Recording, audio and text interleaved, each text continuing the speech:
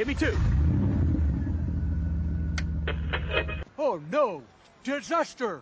That can only mean one thing! Doggone it, you're right. Mm-hmm. It looks like they've ordered a sequel. Oh. We're doing a sequel.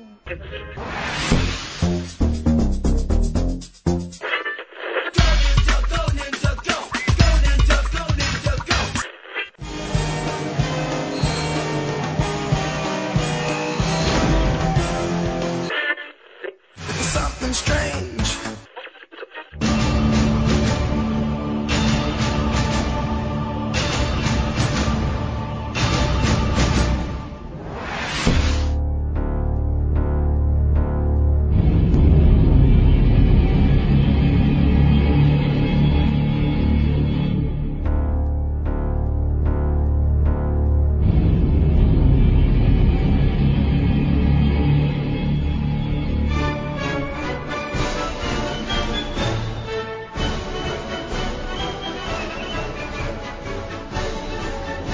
Coming to you from somewhere along the Ohio, West Virginia, and West Virginia-Maryland borders, welcome, hitchhikers, to Nostalgia Highway, the movies you know from the guys you don't. We're the No Frills bi-weekly movie review podcast. We are celebrating the 4th of July.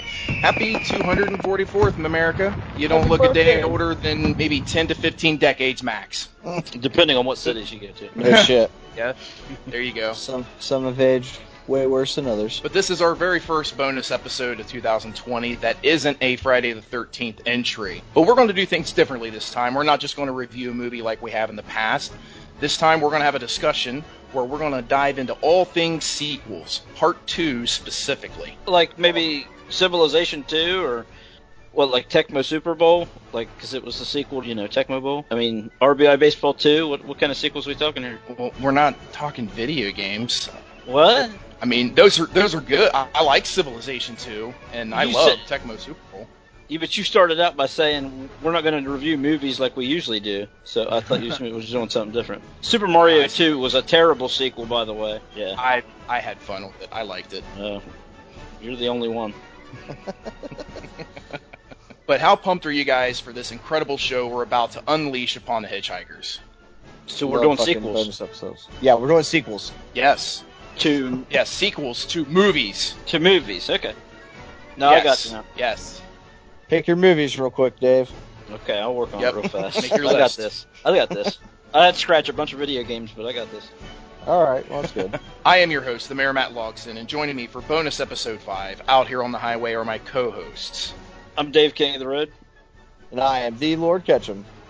But wait, there's more. We have a very special guest with us today on the show.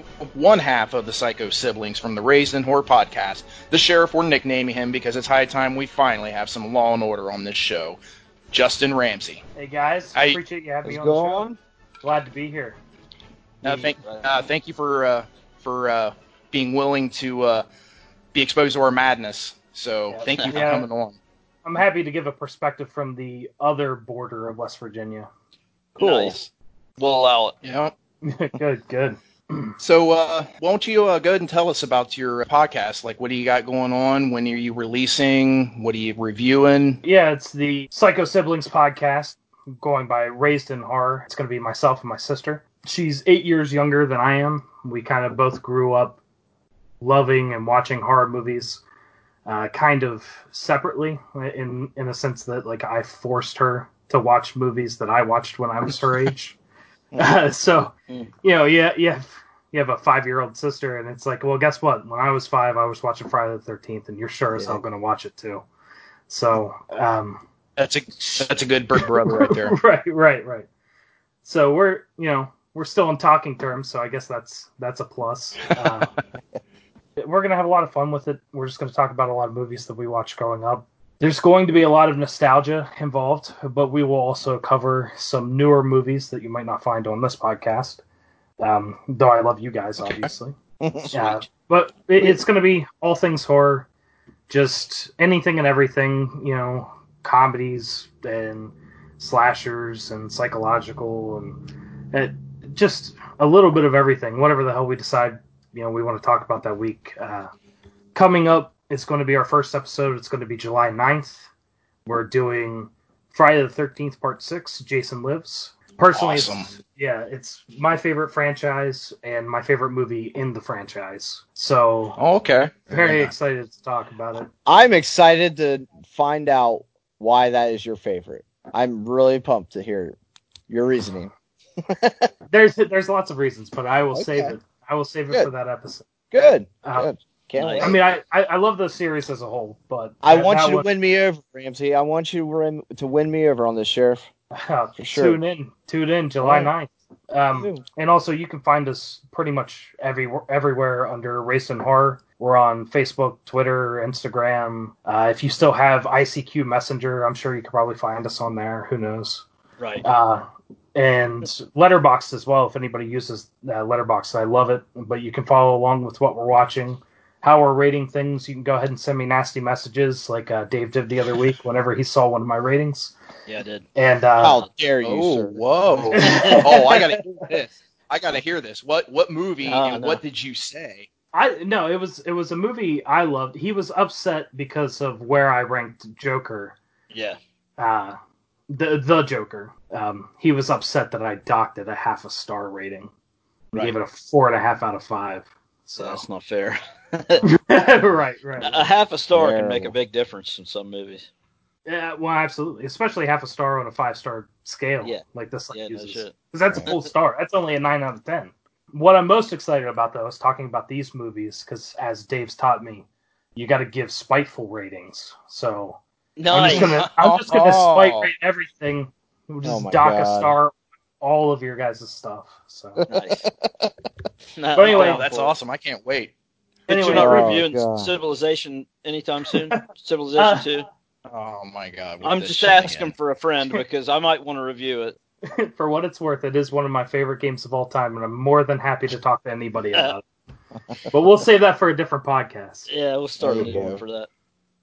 But anyway, thanks for having me on, guys. I appreciate it, and I'm looking forward to this 5-hour discussion. Yeah.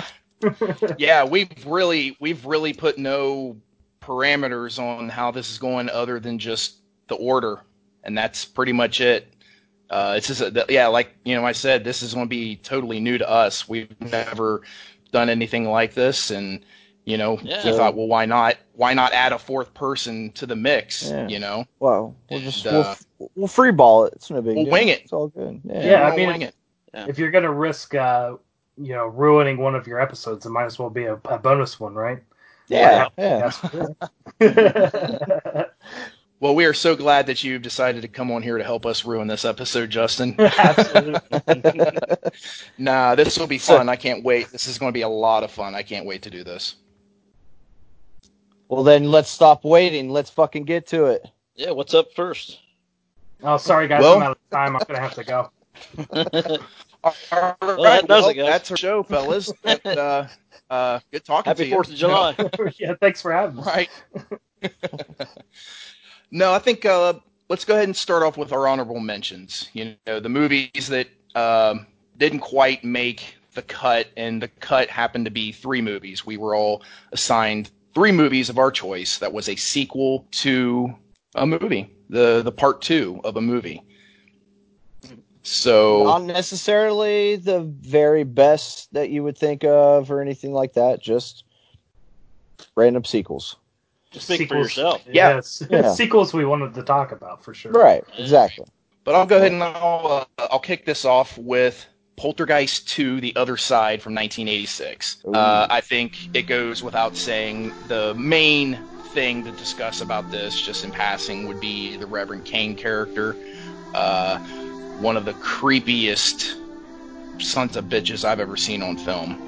I mean, Absolutely. when he comes upon Carol Ann while they're shopping and he's holding her hands and he's singing to her, holy hell, man, that's uncomfortable. It's good acting. Yeah. I also enjoy whenever they use that song later in the score. It's so stupid. It's such a dumb song, but I love it. I'm telling you, man, the part of that movie that really got me was when Craig T. Nelson was drinking the worm out of the fucking bottle of tequila. Man, and Yeah. then that came out. Fuck, dude, that got me really bad back in the day. That and the Fun- and Robbie's braces. That scene really Oh, fucked me yeah. too. I've always had bad teeth anyway, and I'm like, fuck, definitely don't want braces now, you know. So. No, it's interesting you talk about the worm monster. Noble Craig, who was Tim McGraw, and he played the worm monster. Oh, really? Nice. Yeah. Oh, yeah, cool. Nugget. Mark it down. Nugget. Mark it for the mayor. What you drawing, hon? Don't know. Stuff. You draw very well. Do you want to be an artist when you grow up? Maybe. Don't want to grow up much. How come? Probably not much fun. Oh, sure it is. I've loved every age I've been. They all have their blessings. That is probably some of the most haunting and heartbreaking lines I've ever heard in a movie, you know, knowing what happened to Heather O'Rourke, who 2 years later ended up passing away at the age of 12 from cardiac arrest and intestinal stenosis. Yeah. It's creepy. Maybe it's wrong on me, but I fully separate real life knowledge from the movie. I tune that out. I don't try to think about her being a young actress that died while I'm watching her. Yeah. It's just Yeah. it ruined the movie for me, and I'm really good about turning that off. I would say Okay. I think about that when I watch Poltergeist 3. The other two, I really don't. I think Yeah. maybe it's just because she was so close to dying when she did that film. So maybe I don't know. Yeah. Get that. Yeah, I'm very good about making that distinction as well. Just between movie and real life, I could block that out. Yeah. Unfortunately, in today's day and age, it's getting harder and harder to do those types of things, though. Right. Yeah. You're just oversaturated Absolutely. with everything. Right. I can say that there's not many movie characters that I relate to more than the son. When early on, Craig T. Nelson asked him if he saw that play when they're listening to the radio, and he's Yeah. like, "No, it's on the radio." Like, he's so pissed off because they don't have a TV, because of the first movie. He's Right. so angry. Like, I can relate to that. No, it's on the radio. Get the hell over it. Right. Come on, guys. Like, I don't care that my sister almost died. I need a new TV, damn it. I'm going through puberty. Yeah, that I was need funny. shit. Come on. Right. No, that's a good pick, Mayor. I appreciate Poltergeist too. And my last honorable mention is Escape from L.A. from 1996. Now, look, Lord, I know you will take a hearty shit upon this movie, and that's fine. He I ain't think the only you're one. wrong. Look, it's not one of his best. It is not one of his best movies, but I don't know. I find it very entertaining. Explain and, what you find charming about it. I mean, just You Kurt can't Russell. say- I like the Don't say Snake soundtrack. Plissken character. Okay. No, and I do like the soundtrack, and I honestly prefer this score more than the original. Oh wow. Cheryl agrees. Okay. No. No, I agree. There's more oomph in this go around. The That's- score Yes. is The like soundtrack's got to carry the movie. yeah. Well, it's certainly not going to be the CGI. I can tell you that. Yeah. Let's go Yeah, surfing, some of the boys. CGI was pretty weak. Yeah, I mean, but I don't know. I like Snake's look, in the leather. It was real sleek. I thought it was really cool. I don't know. It's just a fun movie. It's not great, but it's I'll tell you one what that would've- I watched when I was growing up. I'll tell you what would have made it better during the surfing scene if they would have just broke down and played the Beach Boys Surfing USA. If everybody had an ocean, I mean, yes. They might. then they I might could have as liked well it. have. But I will always That or like some Ray Stevens fucking surfing USSR or some shit like Oh that. man, yeah, that's true. There we go. But I will forever love Bruce Campbell as the Surgeon General of Beverly Hills, though. I hear you. Okay. That's what I'm saying. He does- This cast in the movie, it's great. It's a great cast. Steve Buscemi, Stacy Keach, Cliff Robertson. I mean, it's It's a fun cast. It's just a shame it's not a good story. Pam Grier too. Yeah, Pam Grier. Yeah. You know when she auditioned for the role, she stuffed her pants with a sock to Did she really? Yeah, to get the feel of being a transvestite. That's awesome. Oh wow, I didn't know that. Yeah, that makes sense actually. You know, yeah. Mark Ramsey up for a nugget. that's one. There it is. Ching. You get 3 in one night. You get an MVP. Yeah. All right, but that's all I got for my honorable mentions. So let's let our guest go next. Justin, take it away. What you got for us? Alrighty, for my honorable mentions, first one I want to start with is RoboCop 2. I know there's mixed feelings. I was gonna say I know there's mixed feelings. No mixed feelings. I love it so much, especially after the third one came out and how shitty the third one is. Yeah, it's not good.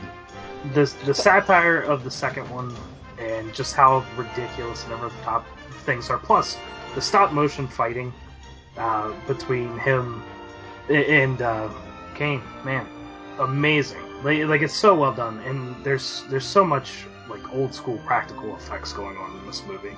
Yeah. And also you got a freaking kid as a drug lord, which yeah. is pretty badass. And they killed him. Right? They killed him. They him. killed the kid. Unreal. It's crazy. Plus, it has one of my favorite. Kind of a scenes. hard ass. Yeah, dude. Yeah, that's one of my favorite scenes from the franchise when he shoots an outline of the guy that's smoking and just says, "Thank you for not smoking." Thank you for not smoking. It's so stupid, but it's great. Like ignoring the children robbing the store, but telling this guy, hey, we can't have any of this smoking garbage. You can't do this. Stay out of trouble. Yeah, he's full of, all RoboCops are full of PSAs. They gotta throw them in there. He goes a little extra goofy in this part. I enjoyed that. yeah. I mean, it's fantastic. Plus, like you said, the children in this movie are, there's some real motherfuckers. Yeah, These kids don't mess around. And I'll tell you, the scene where they're disassembling RoboCop with the jackhammer and everything, and then they just chuck all of his parts out. Like, dude, I'm not gonna say it's as brutal as Murphy's original death in part one, but man, it was brutal. Yeah. I agree completely. I put it just under Murphy's death in the beginning of one, for sure. Oh yeah. Murphy's death is just one of the most brutal deaths I've ever seen in a movie. I mean, it is. Oh, me too. Like from that moment on, I was like, okay, no more playing cops and robbers with me being a cop. Like, I never had any interest in being a cop from that moment on. Like, nope. Right. Like you come to a realization of like these are bad people and like they don't have a choice but to just kill you. Like. So if we're playing RoboCop, you would be Clarence Boddicker. That's absolutely. what you're saying. Okay, right. Absolutely. I hear you. I'd want to be the old man. I'd want to be Kane, I think. Kane's fucking cool. Kane is cool. Noonan was awesome in this. Yeah. Fortunately, I got to meet Tom Noonan. Yep. Cool cat. Very cool guy. I think he owns a lot of animals. Because, man, he showed up to the convention. His sweater was full of cat hair and shit. It was crazy. I was like, damn, that is nuts. That's right. I forgot about that. I would have never thought that. But yeah, he might be a crazy old cat guy. He was just a really good actor. He's a hell of an actor, man. Yeah, he is. Yeah. I mean, honestly, I don't think there's anything I've ever seen him in that I didn't like. I mean, total truth. Yeah. He's so good. He's a chameleon. Yeah, he plays bad so well. Oh yeah. Yes. All right. My second movie is actually Leprechaun 2. Growing up, I was a huge Leprechaun fan. I love the series. It doesn't quite hold up as well now. It's not one that I revisit too often. Right. But there's just things from the first three that just stuck with me for years and years. Just growing up in horror, and I mean, I was very impressionable at the time, and the whole, mower blade boob death scene will always stick with me. Like, to be so confused about how I should feel in that moment, young me. Just it's a cool scene. But it's goofy as hell. I mean, it's a really stupid premise. What he has to make her sneeze 3 times and then they get married. Yes. Right. With nobody saying bless you or whatever. It's so stupid. Right. That's a good one. That's cheesy. Yeah. I like cheesy though. Agreed. It's a good one to just kind of have on for a good time. Especially on St. Patrick's I'll be honest, it's been years since I've seen it. It's honestly the one that I am probably, of the original 3, the one I'm the least familiar with. Because the third one's in Vegas, correct? Yeah. Okay, yeah. I saw that one a ton of times on pay-per-view, because we had, the black box, so I got to see all the, nice. The pay-per-view movies. So I don't ever think I've seen the entire movie from start to finish, until I got older. But, I had seen the entire movie in different blocks of time over the period of a month and a half, so. Right. But, yeah, it's a cool one. Warwick Davis he's pretty awesome. Agreed. It's fantastic. It's just a lot of fun. It's not going to win any awards, that's for sure, but I don't think it'll ever let me down. All right, and my third movie for the honorable mention, out of a list of 75 I had to narrow down, is is Ghostbusters 2. Wow, that made an honorable mention cut. Yeah, well, I hear you. It's not because I like it less than the other movies that we're going to talk about. It's just because, sure. I mean, everybody knows Ghostbusters 2, Yeah. We could talk it to death. But I love the movie. I grew up with Ghostbusters. The real Ghostbusters had all the toys. Oh yeah. Love the movies. Yep. Had the had the trap and everything, and I've got the lunchbox. I never got the trap. I always wanted a trap. We had I could probably say a good 4 years of my life was just completely Ghostbusters. So this movie, obviously, it's a big, part of my childhood growing up, and a movie I've probably seen 100 times. Realistically, not even exaggerating. Just watch it over and over and over again. But I don't know. Unfortunately, I feel like sometimes I have to defend it. I mean, it's clearly not as good as the first one, but no, it's as fun as the first one. I will give it that. Yes, I think it's definitely as fun. I don't think it's as intelligently done. Yeah. But yeah, I agree with that. Yeah, I think it plays really well. Minus the only part I didn't care for was that Sigourney Weaver wasn't with Venkman. Yeah. In the second one, right off the bat, so they had to keep that shit going on. That's the only part I didn't like, actually. I can't say that there's anything about it that I don't like, but you can tell that the first one was a movie written for adults, and the second one was a movie written to bring kids in. Right. Which I'm fine with. I'm still a giant kid myself. So. I love the scene where they come riding through the city with the Statue of Liberty. Yeah, dude. Yeah, that's and it's cool because they have that old fucking Nintendo D-pad, the big D-pad, joystick pad. Pad. Yeah, that shit was awesome, dude. I was like, what could I do? I mean, right. What can I connect this to control? If only it was that easy. What's your favorite line from the movie here, Ramsey? Oh, my favorite line from... Yeah, Ghostbusters 2, yeah. He always asks some dumb shit like this. Well, I like to ask questions. Put you on the spot. I was going to say, put me on the spot. Oh, sorry. You can take your time. I might be freezing because my all-time favorite line though comes from the first one, which is my go-to. Whenever Bill Murray, jingles the piano keys, he goes, they hate this. It drives them wild, Yeah. That's pretty good. This is a movie that didn't get a proper third sequel, and hopefully we are getting it. But again, I feel like it's one of those too little, too late conversations too. Yeah. With Harold Ramis, it's not. Exactly. It's not going to be the same. It's really not going to be the same. I do want to see this. I've seen enough with the preview where I was like, okay, you'll get my ass in the seat. They kept we it in didn't the family, you know, so it should be okay, you know. Yeah, it has a chance. Yeah, I think it has a better chance than Bill and Ted Face the Music. We just saw a teaser trailer. Give it a minute. Yeah. Give it a minute. Okay. But we haven't even talked about this about Ghostbusters 2. It's Vigo!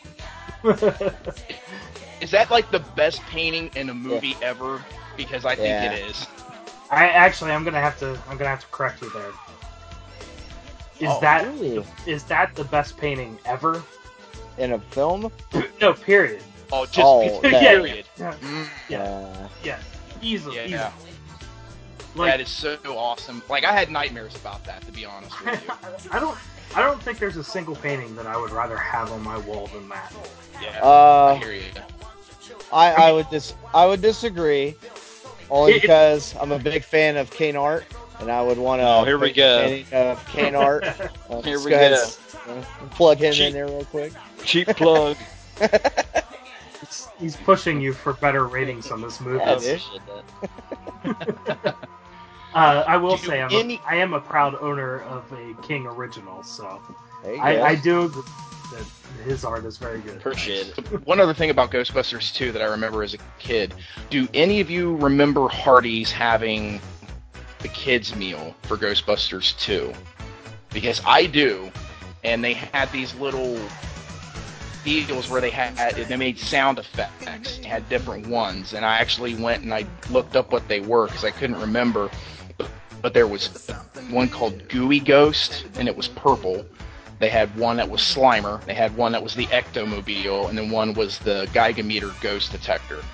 And I remember the Ectomobile one was white, and I would always do the wah, wah, wah, just over and over again, and I'd get yelled at.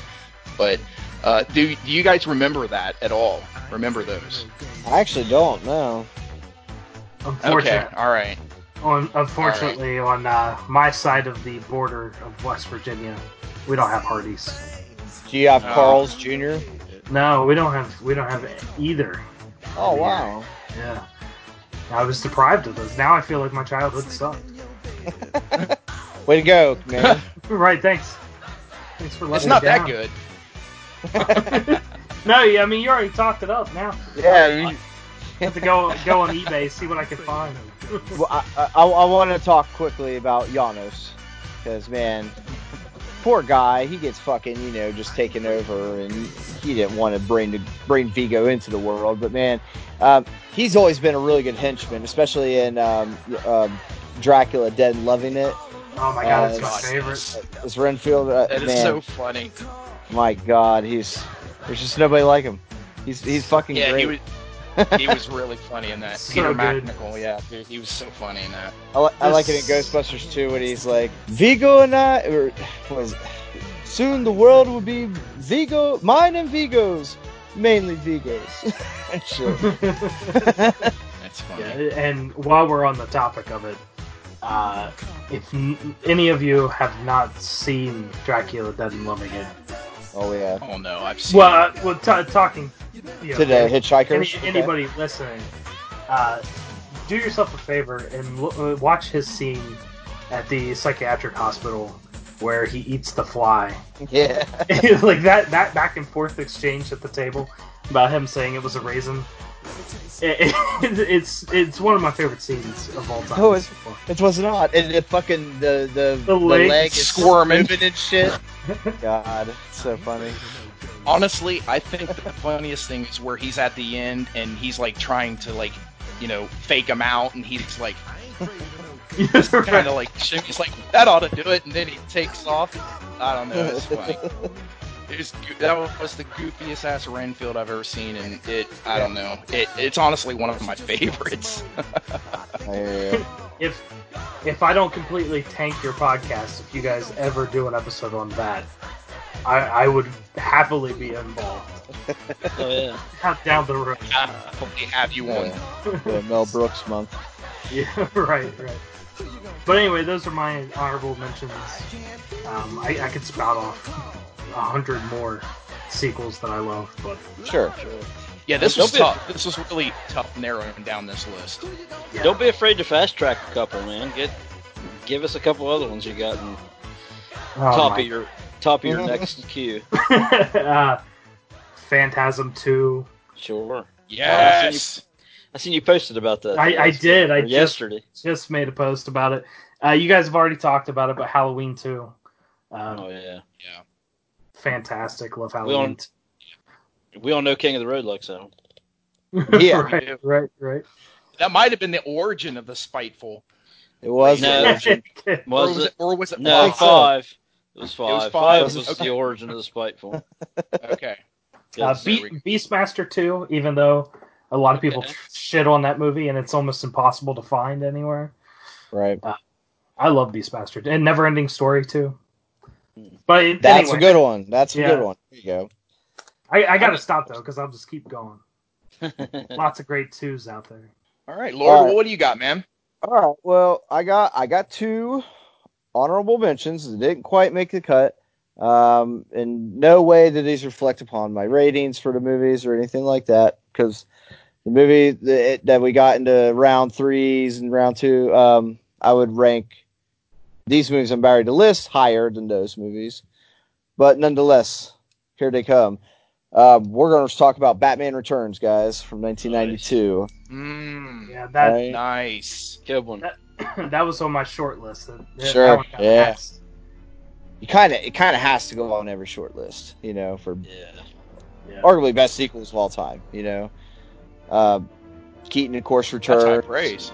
Danny DeVito is in this one as the Penguin, and Burgess Meredith did a great job, but man, Danny DeVito knocks the Penguin out of the park. He was creepy. Oh yeah, dude, weird, yeah. Genuinely. And I think the reason why I like this movie a little bit more, my mom hated this movie. She fucking could not stand it. Loved the first Batman. Yeah. Batman Returns comes out. We go to the movie theater, see it. She shits on it and I fell in love with it. And her not liking it made me want to watch it even more. I don't know. Sure. Dan DeVito biting the nose off some guy. Fuck yeah, awesome. All day long, I'll take that shit. And then you got Christopher Walken playing Max. Yeah. Man, he's ruthless as shit, throwing Michelle Pfeiffer off the damn building. Yeah. Spawning Catwoman herself. But yeah, Batman Returns. Growing up, watching TV, I'd always see the commercials for it, and there were some badass things for it. I remember they had McDonald's had a really cool toy line for Batman Returns. It just gets. I do remember that one. Yeah. Yeah. I remember the cups. Like, that was my favorite. Oh, yeah. Now, collecting all these cool cups. The cups, I know that the glasses for Batman Forever, those came out. The nice I remember glasses. those. Yeah. For McDonald's, wasn't it? I think so. Yeah. McDonald's had the plastic cups for The plastic cups Batman for returns. Yeah. Okay. Oh, they were plastic. Okay, I Yep. couldn't remember, but I do remember. Okay. No, but Batman Returns is, man, you couldn't have asked for a better sequel to Batman. Tim Burton, and rest in peace, Joel Schumacher, but he was definitely not the best director of the Batman series. No, Whatsoever. His hands were kind of tied though. See, he wanted to do a darker Batman, but they wanted to focus more on the marketing towards children for the toy lines. Right. Because I think he wanted to do the Dark Knight storyline originally. Okay. Oh, really? Good shit. Yeah. Okay. I think Nolan did it justice. So Yeah. Yeah. I'm glad Schumacher didn't get his hands on it, to be honest. right. But I'm curious. No, that's a good. It might have been ahead of its time. I think that I think so. it came out when it was right. That's true. So, who do you guys think? Who's your favorite Penguin and Catwoman? Oh man, it's so hard for me to go against Burgess Meredith. Sheriff, you got to be I ready. just- I'm always ready to ask questions like this.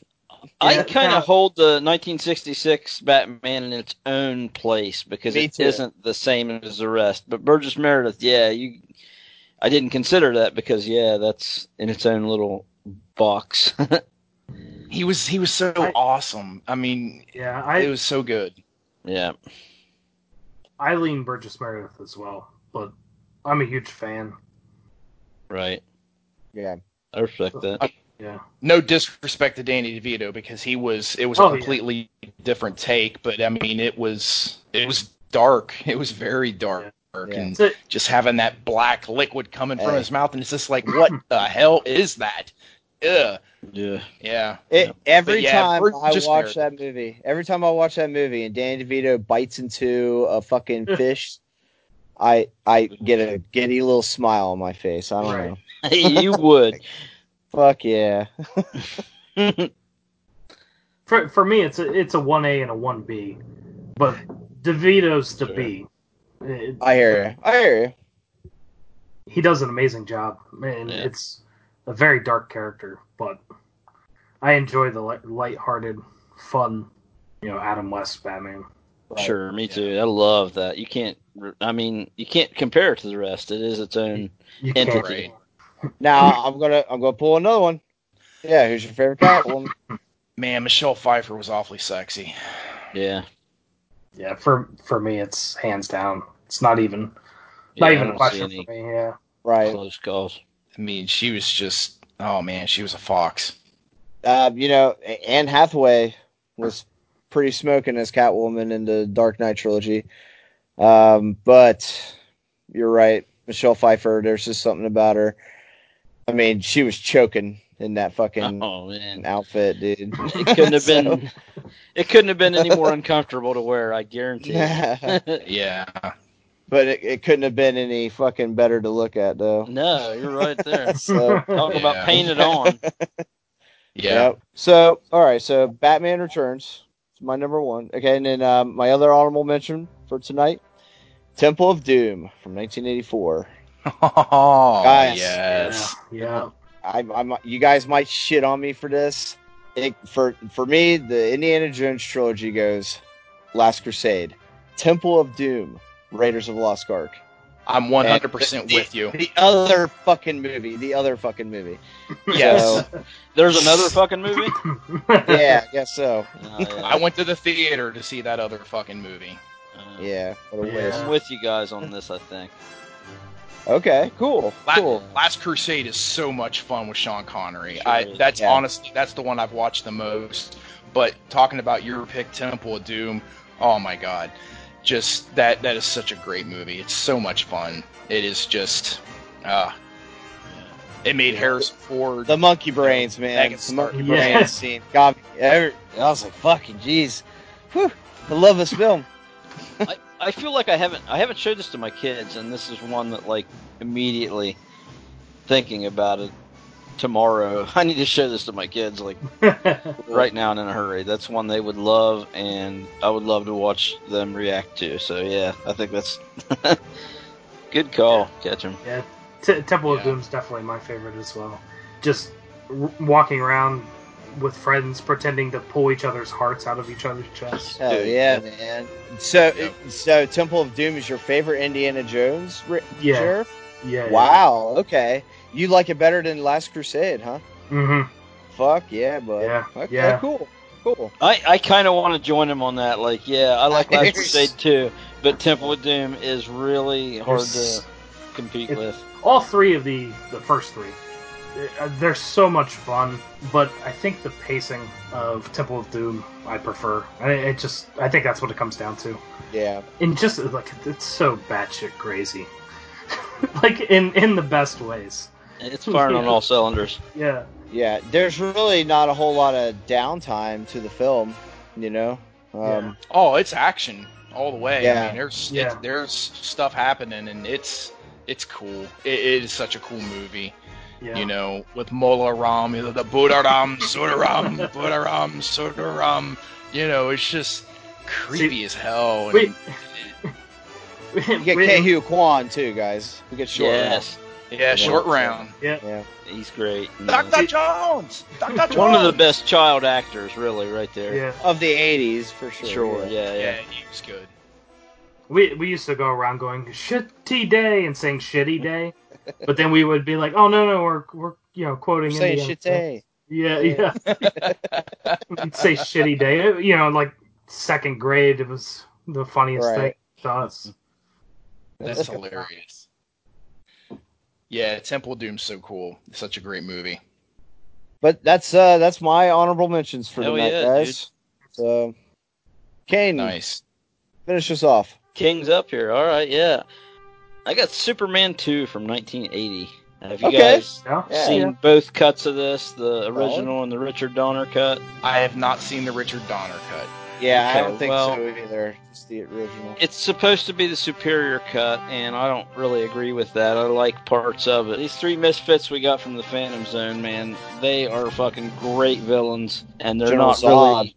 Yeah, dude, it's Kneel great. before Zod. I love Yeah. this movie. I love where he goes to the fucking diner, after he's changed to Clark permanently, giving up the Superman shit, and now old boy Trucker whips his ass. Just gets his ass kicked, yeah, man. Bloodies his nose and shit, and we're like, oh man, and now all this shit's coming at you, and and you got no Superman, So I love that story. That was a good narrative. You really felt like the odds were completely stacked against you, and then he comes back and whips their ass, and it's a great finish where he goes into the chamber and they turn into weaklings, and he turns back into Superman, and Oh, the old rope-a-dope. yeah. I remember So- the first time I watched it, I was just incredibly sad when he renounced his powers and everything, and I remember that diner scene and him getting his ass kicked, and I remember just being really sad about it. It's like, But fuck, that finish, fucking when dude. he comes back at the very end scene, Yeah. he's like, I've never seen garbage eat garbage before. Old boy's gonna take a bad one, and he gets him with the gut punch. Yeah. And Superman no sells it. Clark does. Yeah, shit. I've been lifting weights. So you said you enjoy the original cut better than the Donner cut? I like parts of both. It's kind of funky because we got the original cut has Lois figuring out that he's Clark, in the hotel room in Paris, and she goes down the river, and he does everything in his power to save her without using Superman. I like that scene, and it's not in the Donner cut. See, I'm actually gonna call myself out here. I'm not a huge Superman fan in general. I actually kind of really don't like Superman. Man. So, okay. when I watched the Superman movies, it was much later in life. I did really enjoy 2, but the Donner cut's actually the only version of it that I've ever seen. Okay. Oh, okay. That's, I did really enjoy it. It's my favorite iteration of Superman, honestly. That's cool. Yeah, a But- lot of people Same. have it ranked better than the first one for sure. Yeah. So, Yeah, I think it's because you had the villains were so great Right. Yeah. Sure. yeah. and they're so memorable. I think that's why. Well, and that's one of the reasons I typically don't like Superman. I don't care for the villains. But in Superman 2, I really, really enjoyed it. But I am curious. I'm going to have to seek out the original cut and check it out. I mean, if it's King of the Road approved. It is, yeah. Is It's just one of those things that everybody, seems to decide on the Donner cut being better, and I just think I don't really get it, like the reason why they think it's better, but it's whatever. Is it one of those situations kind of like the Argento cut of Dawn of the Dead, where it's Gosh. each of them have their own enjoyable aspects, and while with Dawn of the Dead, obviously, Sure. I prefer George Romero's version, but I would like to mash Yes. some of it together. Sure, that's a good analogy. I'll that's fair. I'll allow. like keep Romero's Dawn of the Dead and just add a shitload of Goblin is kind of what I need. Because Argento just abuses the hell out of Goblin like in every one of his movies. So. It's good music, man. Yeah. No, I have a synth pop playlist that has a lot of Goblin shit on it included, just because it's so good. I like to draw to that music. I'll put that on. It's not really distracting or anything. It's kind of, I don't know, sets the mood. But my next movie is Hellraiser 2 from 1988. Oh, yes. I'm kind of new to this one. I'm embarrassed to say that. Wow. I feel like I had seen this movie, but I really didn't give it any attention on previous viewing, and I watched it on old Joe Bob Briggs' last drive-in here recently, and man, he helps me get through a movie that I've struggled on in the past, because I like to hear his takes on stuff, and yeah, he brings some insights behind the scenes and all that, and it adds to the movie for me. That Hellraiser 2, man, it's kind of in the same mindset I had with Halloween 2. The stage is already set, and now the pieces are on the board, and we're playing with them rather than getting this whole setup for an end sequence like we did it with Part 1. But yeah, Hellraiser 2 for me was actually better than the first, and I agree. Therefore, You could make that argument. You really could, because honestly, if I'm going to watch a Hellraiser movie, that's the one I go to. Me too. I feel you. Fair. If I want silliness, I'll go to like Hellraiser 3, Hellraiser 4. They are the 1A, 1B of the Hellraisers for me. I don't know if I enjoy 2 better than the first one, because I do enjoy the first one. It's good. Mm-hmm. I know that the Cenobites and everything aren't really a factor so much in that movie, but the continuity from the first one to the second one is beautiful. But one of the best continuities they didn't take a whole lot of time, in between the movies, so everything was still fresh. And I think what it does as a sequel is fantastic, where I love the original Hellraiser. That movie has a slow start, and it builds and builds and builds, which is fantastic. And the end of Hellraiser is amazing. However, Hellraiser 2, just like, get ready to fucking go. We're going. It ramps it up. Yes, it does. And I think that's the perfect way to do a sequel. Kind of like with Halloween 2. You don't need all the build. You just like dive right in, man. Just get that body count going. I love Dr. Chenard's quote after he turned into a Cenobite, where he just has the realization and he says, "And to think, I hesitated." Yeah, right. It's so chilling, man. It's just like, you would have fit right in. Yeah, like a glove. Yeah, and to just think like of how demented and horrible he was before that. Right. Like to use the patients at his hospital to feed Julia to rejuvenate her, but then also the beginning, the mattress, the razor blade that haunted me as a kid. That is over the top, man. Yeah. Because as a kid, I just thought, like, if I ever have a mental issue, how easily I could be taken advantage of. Right. It just goes to show you, the mentality of a person, transforming into a Cenobite will depict on what kind of Cenobite they're going to be, and how extreme they are going to be. Yeah, I like that. Because, if you look back, Pinhead, his character, he was a nice guy. He was in the fucking army and shit, So you knew when he was going to be a Cenobite, it was Bad News Bears, all the way around. And it was. He's the evil Cenobite, where you saw a division and faction, with these Cenobites and everything. Yeah, it's good Cenobites and bad Cenobites.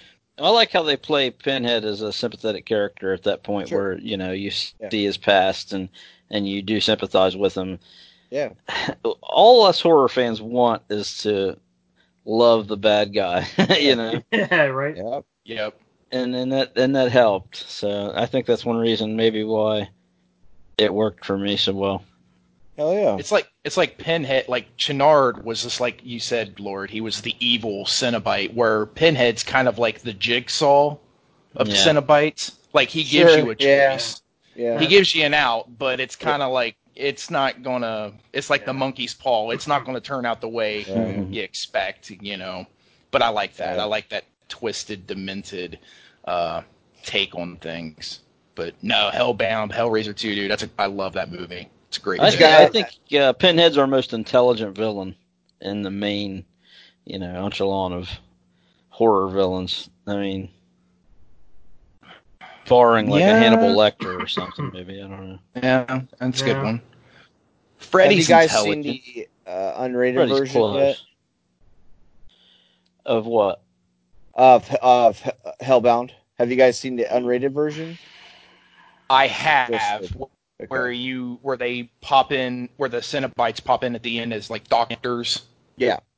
Yes, I've seen that. Seen that one. Okay.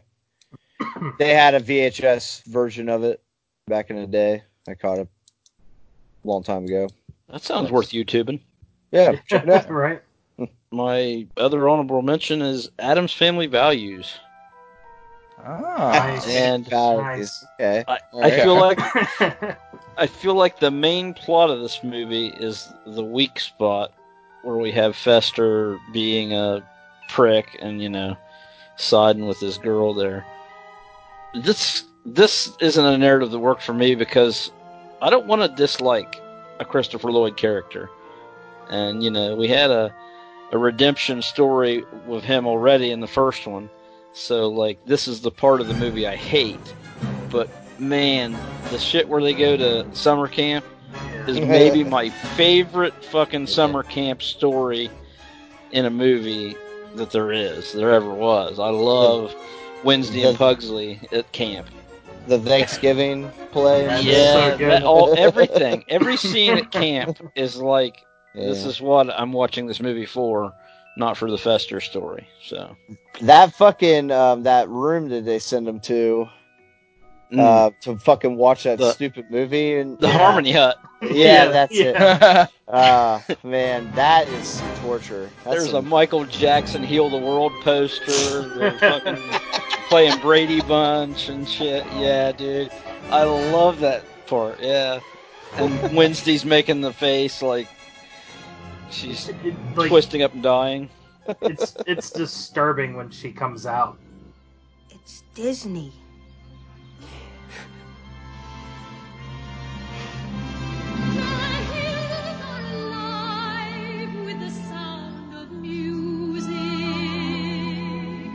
With songs they have sung for a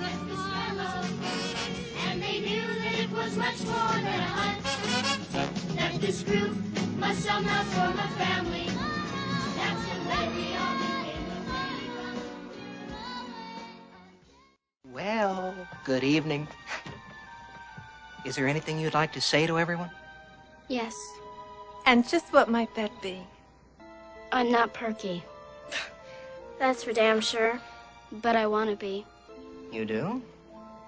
I want to smile and sing and dance and be Pocahontas in Gary's vision. Oh, darling, do you really mean it? She smiles. Yeah, happy chipper. I'm changed. Yeah. Oh no, that's so great.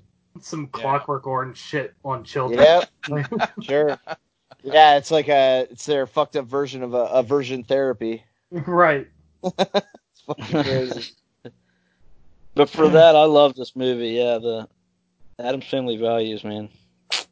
I was a huge fan of both movies, and I always strived for being able to find my Morticia. Like, just the relationship between Gomez and Morticia is fantastic. Sure. Yeah. Gotta Mia. Oh, that's French. Raul Julia is incredible. He's so good. He's so good. He really is. And Angelica Houston, she's fantastic as Morticia too. Right. Honestly, that's just, I mean, looking back on it, it's perfect. I never thought Christopher Lloyd was a great choice for Fester because I just don't picture him as a bald man. I don't know. Back to the Future influenced me, but yeah, it worked for me. Okay. I think if I hadn't seen the movie and you said he's going to play Fester, I would be like, yeah, that's not a good choice. But after seeing the first one, though, like he won me over as Fester. But I agree, it is the weak point of the second movie. He owns it. He owns the role of Fester, but I just still feel like, it's Doc, you know? Fucking wild-haired Doc. It doesn't make sense. Great Scott! Yeah, he's typecast forever. Talking about Christopher Lloyd, though, has anybody seen the Funny or Die like fake trailer for the movie Gobstopper?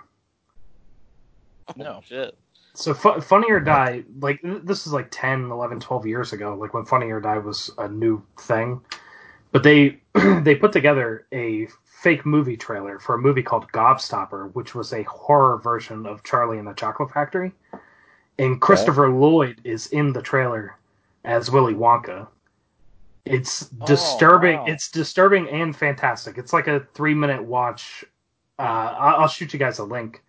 Yeah, that sounds great. If anybody hasn't seen this, you gotta watch. But I will warn you, after you watch it, you'll be pissed off that it's not an actual movie. Because you'll want to watch it. You mean kind of like the Crocodile Dundee campaign we did a few years ago here? Yeah, what's up with that? Danny man? McBride. I was so pumped. I was really pumped. Right. My chips were down. I was pushing them all in. I was like, yes, give me this. And you fucking pulled some bullshit at the Super Bowl. This is a joke. And I'm like, no, dude. Fuck you. Because that's a sequel that should have happened. Right. Well, that's all I got. That's it? I mean, I could go on and on all day. Fucking Airplane 2, Bill and Ted's Bogus Journey. I mean, but... Yeah. Those are great movies, too, but... Dundee 2? Yeah. Oh, yeah. I hear you, brother. You know, they are making a new movie that's supposed to release this year.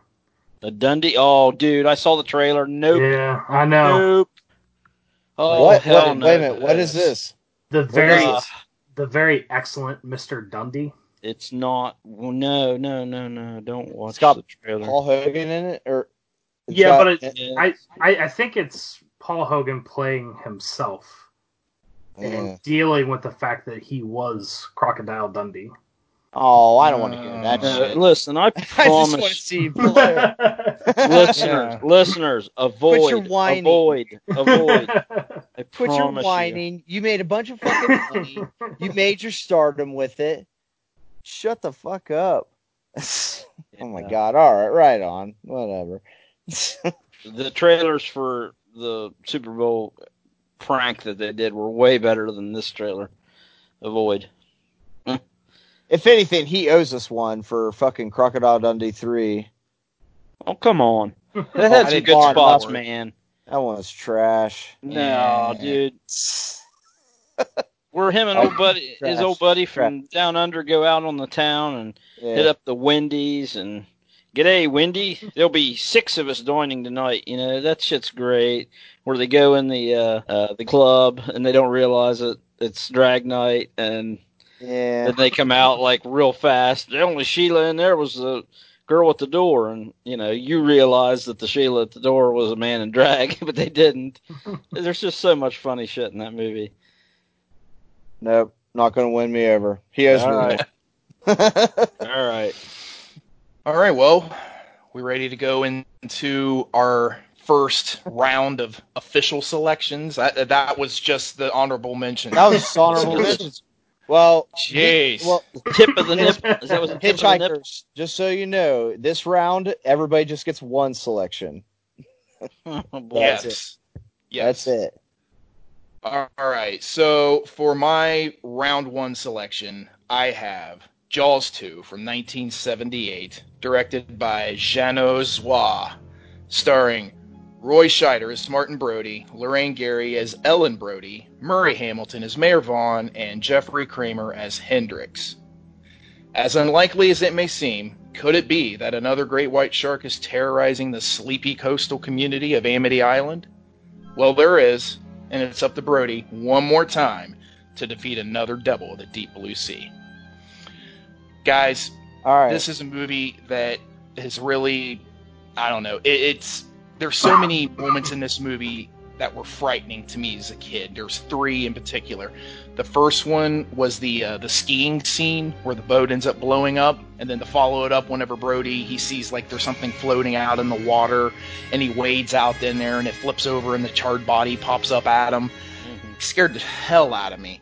Obviously, it was another let's pull another Ben Gardner type situation, but it worked. It was very effective. It was cool. The Ed and Tina boating scene where they're on Tina's Joy and he gets knocked out of the boat and she's like, swim faster, Eddie. That was terrible. That's, oh my God. As a kid, I had nightmares about that scene. You know, just like you can't swim fast enough.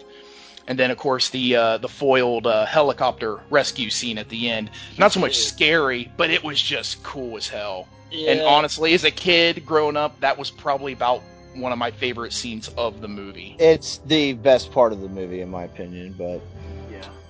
Yeah, but also, while I'm watching it, I'm like, are you fucking serious? You're going to tow all these boats in? I can't wait to see how this works out. And then it doesn't. It clearly doesn't.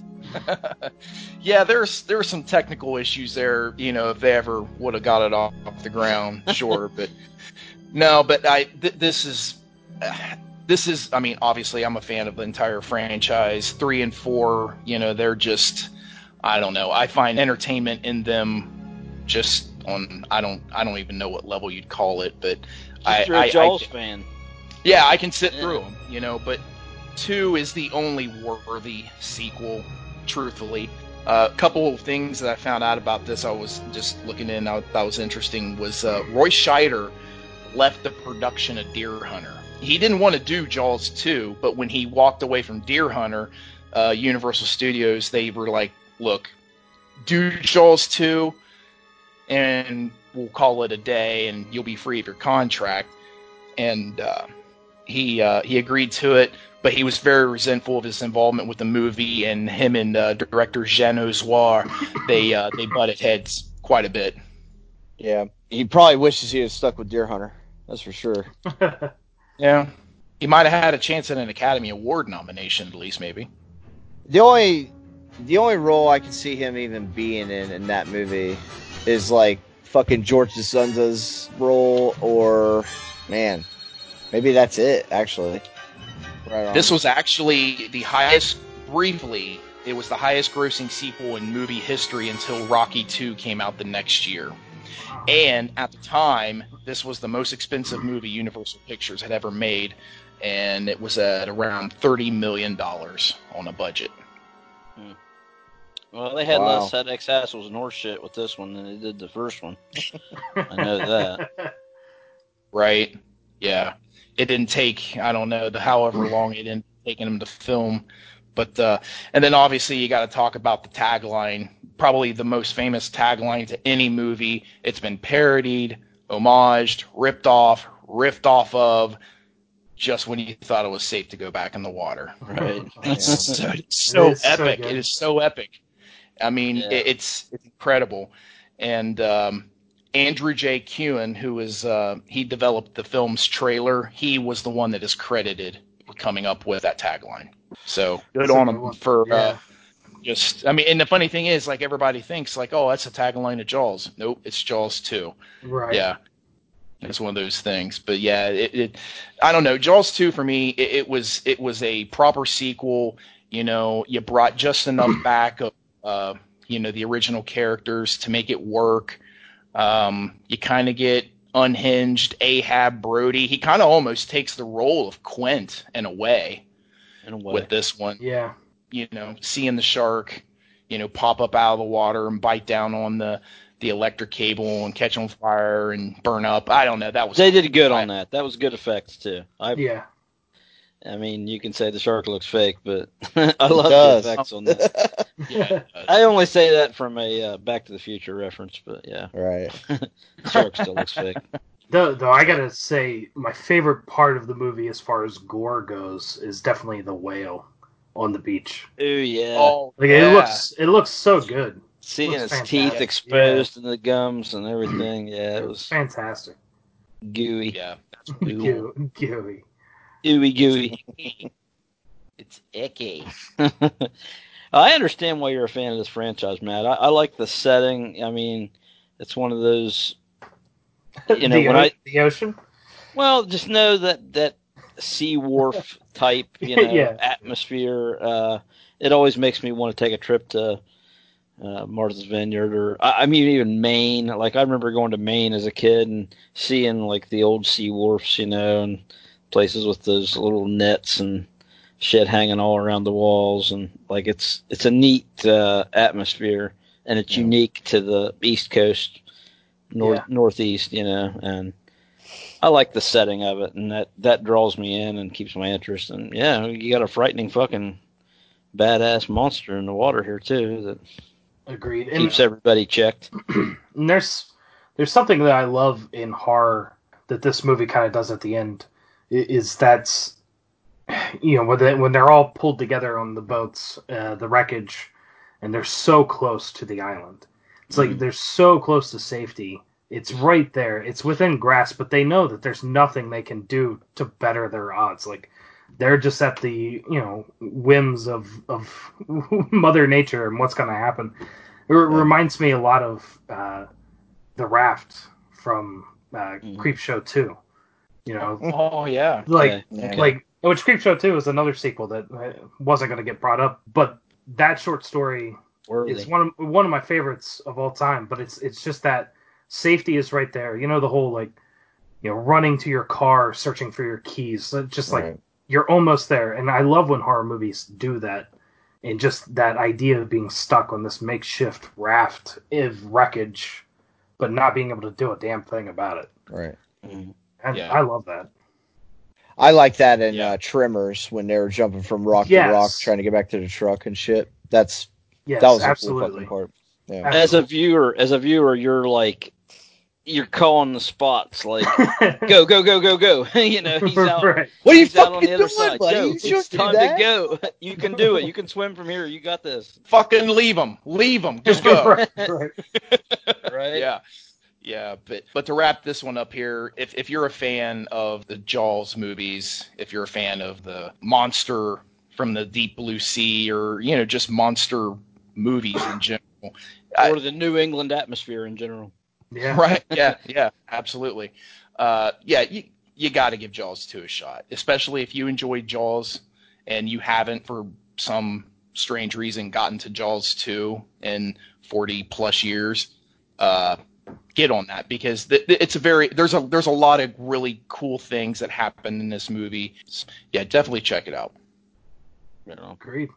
All right, for my round one pick, I have Topper Harley in a love triangle with Hillary Clinton's long-lost sisters, while also being able to rack up one hell of a body count as he tries to also take down Saddam Hussein. Because, of course, I'm talking about 1993's Hot Shots Part 2. Yeah. Nice. Hey, that was the bloodiest movie of all time. I'm pretty sure it's stated. So, it is stated. Beat out Total Recall. We do get a gratuitous body count scene. yes, fantastic. With enemies covered in bullseyes to make it easier for killing as well. It's fantastic. He even threw bullets at him and it killed him. That was fucking awesome. He threw like fucking 6 bullets and hit everybody. It's fantastic. It's a handful of bullets, and it's like 15 guys that fall over dead. This movie's one of my favorites. Like growing up, I was a huge fan of the slapstick parody movies. For me, amongst my favorites, obviously, this and the original, and like Robin Hood Men in Tights, all the Mel Brooks movies. I feel like this is the last like really great parody movie. I'd have to double check the time frame. There might be a couple more after. I have one that I kind of feel like was the last really good parody. Was Not Another Teen Movie. Which is funny. There you go. Which is funny. We actually were talking about that at work today. I was talking about this. No way. Oh, wow. We were talking about that movie. in this same discussion, in the sense that like there was a string, a time period where they were just churning out these movies, and they died off, and then you had a couple of like the scary movies, and then Not Another Teen Movie. But like Not Another Teen Movie was fantastic. It's definitely worth a watch if you haven't seen it. I need some tea to the fourth power of Y. Randy Quaid was amazing in this. So good. He was so great. So good. But yeah, with Hot Shots Part 2, to me, I like it a lot more than the first one. It's so absurd. There's literally 700 lines that you could quote in this movie. Yeah. They played homage and put nods into so many things that were relevant in this era. So many things. Yeah. I enjoy the cameo by Martin Sheen. Yeah. Yes. I loved you in Wall Street. You were great in Wall Street. Yeah. But like not only do they address each other and say that they liked each other in Wall Street, but I love that it starts off with Topper writing in his diary, and he's quoting himself from Platoon. Right. And then he starts to hear Martin Sheen, who's quoting himself from Apocalypse Now. Yeah. So, like, it's so great. And it's such a quick little scene, but it's just so many stupid things like that just hitting you full force. Layered. It's layered with that shit, yeah. So, the slapstick runs deep. Very, very deep. Yeah. Though, I will say, in a recent viewing the other day in preparation for this, I picked up on something I don't think I ever paid attention to before. I'm sure I heard it. But at one point in the movie, there's a news report going on in the background. And the reporter says, like the previous 6, this victim was found, folded neatly in half, and placed inside the glove compartment of a sanitation truck. The police are baffled.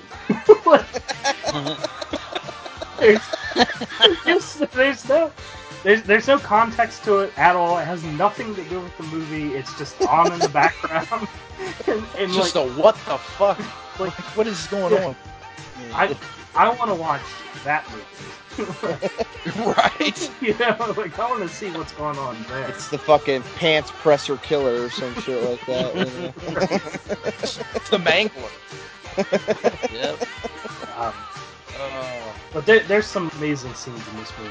Oh, absolutely. When they go through the backyard, like the girl's like, we're gonna take a shortcut. This is taking forever. And all of a sudden they're like in a backyard, like from a Ferris Bueller end scene where they're running through, and the guy's grilling by his pool. They're in the middle of the jungle. And it's great because the guy's wife's arguing with him, and she's like, "You're drunk," and he's like, "I am not." Yes. Yeah, I have to agree with you, Sheriff. This is a much better movie than the first one. Now, the first one is still really funny in its own respects. They get the guy from 2.5 Men. He's in it in the beginning. He's John Cryer. Oh, John Cryer. John Cryer, that's it, yeah. He was really funny in that movie. I wish they'd came back with He was him. Washout. That's it. Washout. That's it. Yeah. Washout. Yeah. The walleye vision. That's just fucking hilarious. Yep. No, but I'm glad that they're able to secure Colonel Walters for this movie. Yeah. Because since they're making fun of, or is it Colonel Walters? Or, Colonel Walters is his name in Hot Shot. Yeah, in Hot, but it's old boy from Rambo and shit. From Rambo, yeah. Yeah. Richard Crenna. Yeah, Richard Crenna. Yeah. That's cool that Sylvester Stallone was cool with him parodying his character. Right. I think it's cool that Crenna asked for permission. Like right. he has to. Well, if it was cool. That's a respect thing. Yeah. Man, but at the beginning when he fucking ordered that Subway sandwich and it's got the pig snout, the pig mustard. This shit comes out of the nose. So that opening fight scene. Oh, it's fantastic. There's so much in there, but just a couple of the things, like, I'm a huge fan of Kickboxer. Like, I love that movie, and I love the reference with, dipping the gloves in the, glue and rubbing it in the glass. But then it goes to Topper. He dips it in the caramel. And then he goes to, like, the toppings bar. And Gummy bears. The crowd is chanting. There's a crowd that's like, there's a group going, sprinkles, and another one going, M&M's. So, like, and he's got that indecisive look on his face too, like, which one? Do all of them. That's the answer. Then I enjoy. He does the roundhouse kick at one point, and the guy ducks. The spectator in the crowd holding the John 3:17 sign, and it takes his head clean off. But it's like they don't even try to make the head look realistic at all. It's just clearly a mannequin head. Just this movie is totally aware of what it's doing. Yeah, it is. There's just so much, and then of course, with Lloyd Bridges as Tug Benson, the president of the United States of America. As we were talking about, off air, like, we could probably have an entire podcast dedicated just his quotes. For sure. Completely full of great quotes. I know my favorite quote of his in the movie is whenever he runs into Hopper, and Hopper's like, "Mr. President," and he goes, "No, you're not. No, you're not. I've seen him on television. He's a little older. He's a little older and about my height." Like, honestly, Hopper, I think Lloyd Bridges is probably. I think you can make an argument he's the best thing about both these movies. To be totally honest with you, because he's so quick and just it's so similar to with his character in Airplane, and it just, oh man, he's so funny, so funny. He's the king of banter. right. He kind of parodied George W. Bush before George W. Bush was president. He really did. It's a similar, yeah. Little gimmick he does. So great. I like the scene where fucking you get the guy who plays Bean. Rowan Atkinson. Yeah, Rowan Atkinson. Yeah, he plays Dexter in the movie. Right. What a dickhead. He's like, Topper's like, "Come on, let's go." He's like, I can't. My legs. They've tied my shoes together. Yeah, and they play like some sad sack music. And he's like, it's double knotted. So he's like, these bastards. He's like, I'll just have to carry you. This movie is so absurd, man. Yeah. The guy playing Saddam Hussein, you're like, I kill you until you die from it. Yeah. It's just, it's so absurd. The whole movie, it's great. It really is. To go along with that quote from Saddam, you also have Tug Benson saying, "We'll do it the old Navy way. First guy to die loses." Yes. Ching, awesome. ching. Yeah. It's so funny. I like the scene where they're jumping out of the plane and they're like, Geronimo! And there's Geronimo. He's like, yeah. Oh, it's so good. Man. Oh, it's awesome. And here we are. We're still talking about the lines, just the lines of the movie, man. Yeah, this all day with it. Is there really a plot? I mean, there need to be. Not really. There's a mole that moves around on the old girl's face. I mean, that's a plot, I think. Well, he can take it off. He can take it off and he puts it on himself. And shit. Topper wears it. Yeah, Topper wears it. I like when he's talking to her. What's that chick's name? Ramada. Her real name? Ramada. Yeah. So he's like, "What are you doing here?" She's like, "It's a sequel. I had to be here." Man, yeah, it's just good shit, man. He's like, fantastic. From LA. He goes, but won't the critics hate that? Won't they think that we're just rehashing what we did in the first one? Did you know that the original title for this movie was going to be Hot Shots Part 2, the exploitation taking it to the bank? Oh no, I didn't know that. That was the original working title of the movie. Oh my god. I actually have I bought a video store out once and got a bunch of posters and everything, and I got this one standout.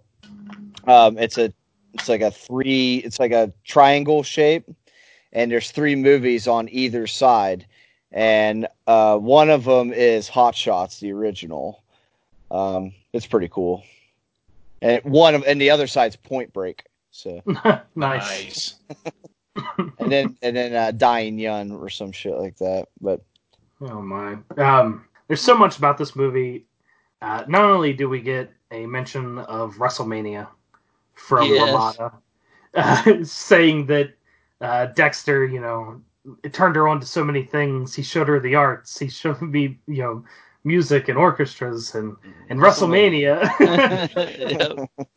But then also her and I can't remember the other female's name, Michelle. Yeah. Ramada and Michelle, whenever they face off at the end in the Eliminator from American Gladiators. They got the music and everything. Yeah, it's great. I love that show. Saturday night. It's such a great movie. I don't know if any of you have ever paid attention to the credits, but they have random like tidbits sprinkled in through the credits. Naked Gun did this also. Yes. But to name a few, there was fun fact: actor Richard Crenna invented tartar sauce. That was thrown in there. Then the secret of the movie The Crying Game is she's a guy. So they spoiled another movie alert in the credits. And then my favorite is fun fact: baseball superstar Darryl Strawberry spends his winters thinking of new excuses. Calling out Darryl Strawberry for poor Darryl Strawberry for whatever reason. Oh man, that's hilarious. Only thing that ever happened for the Mets. Well, I mean, yeah. That poor guy.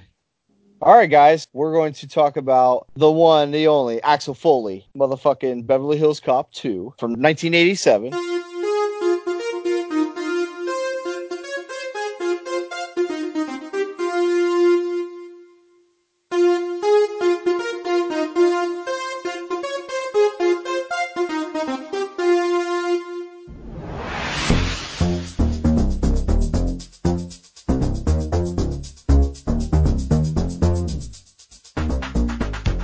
Just watched this today as a kind of refresher. I picked this movie, but I hadn't seen it in probably over 10 years for sure. Over 10 years. Oh, wow. But I just remember it just being so fucking funny. And, man, I wasn't wrong when I started playing it today. The credit card scene in the beginning is fan-fucking-tastic. I mean, he's the king of adapting to a situation and tomfoolery and tricking people into just doing his bidding.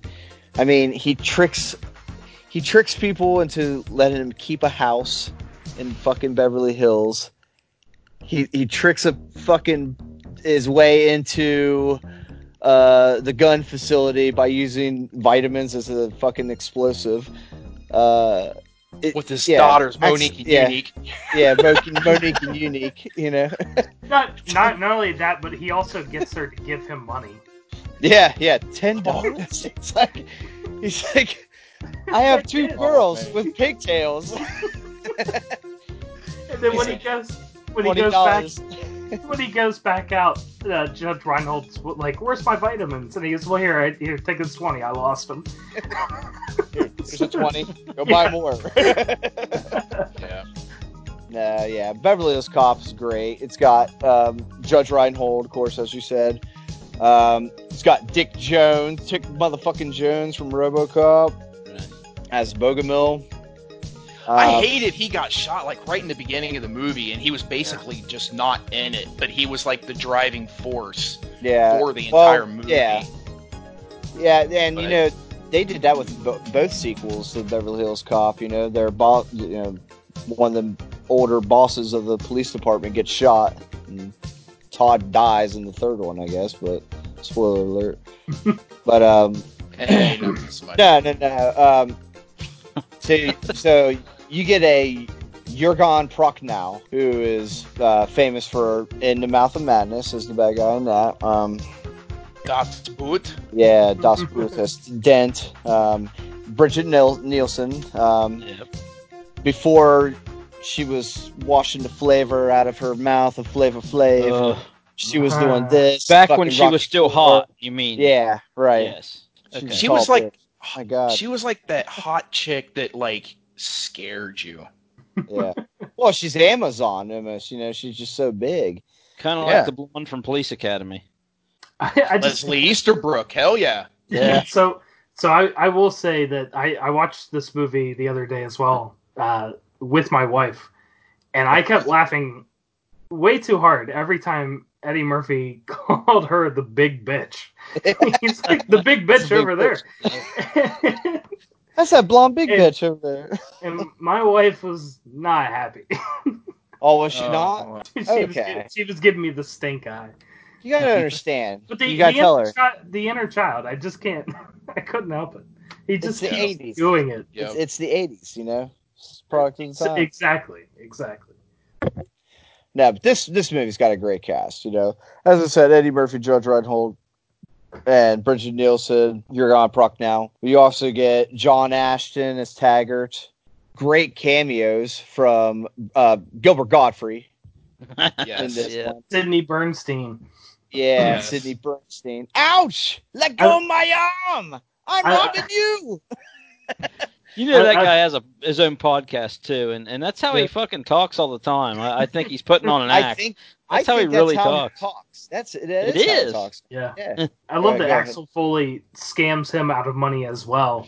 He scams everybody out of money. And then at the end, he donates it in Sidney Bernstein's name or whatever.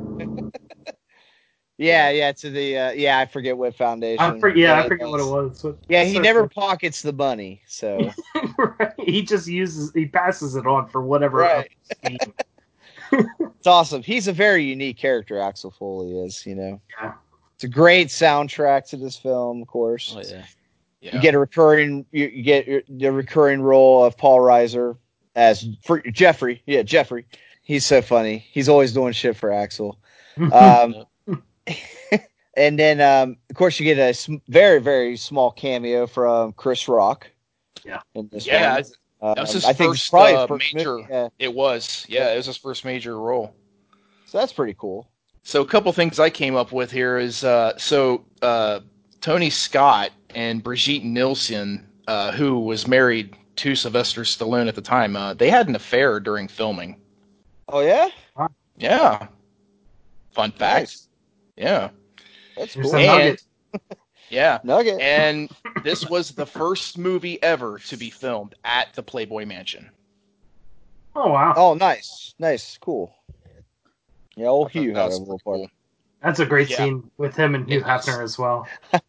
I love it. He's walking up. He's wake up. This is what we talked about. Slapping his dick and shit. This is arguably Eddie Murphy at his best. Yeah. I mean, just to be totally honest with you. Sure. You get a lot of Eddie Murphy's raw in this movie. Some of his jokes are entwined from Raw into this film. I'll be honest with you, and I mean, I love both the first and second one of these, but I think I like part 2 better. You like part 2 better? I think right so. On. Okay. I really do. This one I like in fashionable order 1, 2, 3. Me personally. Yeah, I'm 1, 2, 3 as well, and I think the difference maker between 1 and 2 is in because it's 1 when he it's one when he gets thrown through the window, right? Yeah. Yeah. At Victor Maitland's house, or at Maitland's place. Yeah. Yeah. And he's like, "What are you talking about? Disturbing the peace? I was thrown out a fucking window." What the fuck is this shit? And the cops pull up, and he's like, "I can describe all of them." He's like, "Get your fucking hands up." He goes, what? He goes, what? Around here, you get kicked out of a moving car and you get ticketed for jaywalking? What the fuck is this? What's the ticket for what's the charge being thrown out of a moving car? Huh? Jaywalking. Yep. Yeah. So I also saw it was an older article, but supposedly Netflix has greenlit Beverly Hills Cop 4 with Eddie Murphy to reprise his role as Axel Foley. Have any of you heard any news on this? Because I didn't really do any follow-ups on this. I've heard rumors that they were going to do like a mixture. They were going to try to mash up Martin Lawrence and Will Smith's characters from Bad Boys in with Axel Foley. Now that could be just internet fake news, but I just always thought that the unofficial Beverly Hills Cop 4 was Blue Streak with Martin Lawrence. There you go. Yeah, it's like knockoff Beverly Hills Cop. It's a good movie. Yeah, it is. It is. I like it, but I'd be game for a part 4 though. Oh yeah, definitely. I mean, part 3 wasn't terrible. It's still pretty fucking bad, but I mean, I've seen a lot worse part 3s in my life. Sure.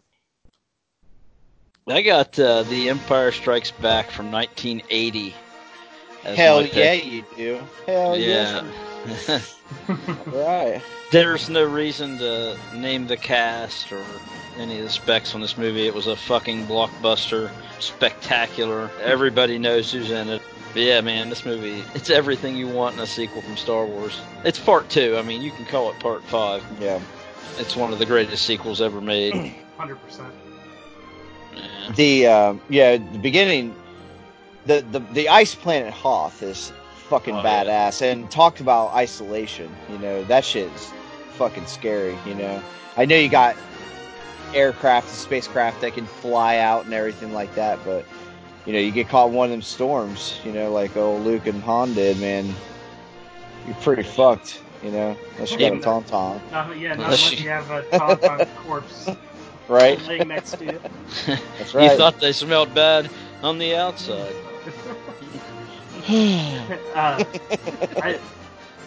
I will say that I'm a huge Star Wars fan. Empire Strikes Back's easily my favorite. Mine too. One of my favorite movies of all time. Top 5 for sure. Probably top 3. Everything about this movie is amazing. Yeah. Let's get to it. I mean, really, when you guys first watched this movie the first time, and you got hit with the fucking who's Luke's daddy and everything. I mean, what was your initial reaction to it? I mean, was it just jaw to the floor, or did you just refuse to believe it, or? I feel like I had it spoiled for me. Like, my earliest recollection of it was going into it knowing that Darth is Luke's father. Yeah. I don't remember if it was kids at school that spoiled it or what, but it just was one of those known mythos. Bastards. Yeah. I didn't see it in the theaters. I saw it on VHS the first time because I don't think my parents were into that, and they weren't going to shell out money for me at that age to go see a movie they weren't into.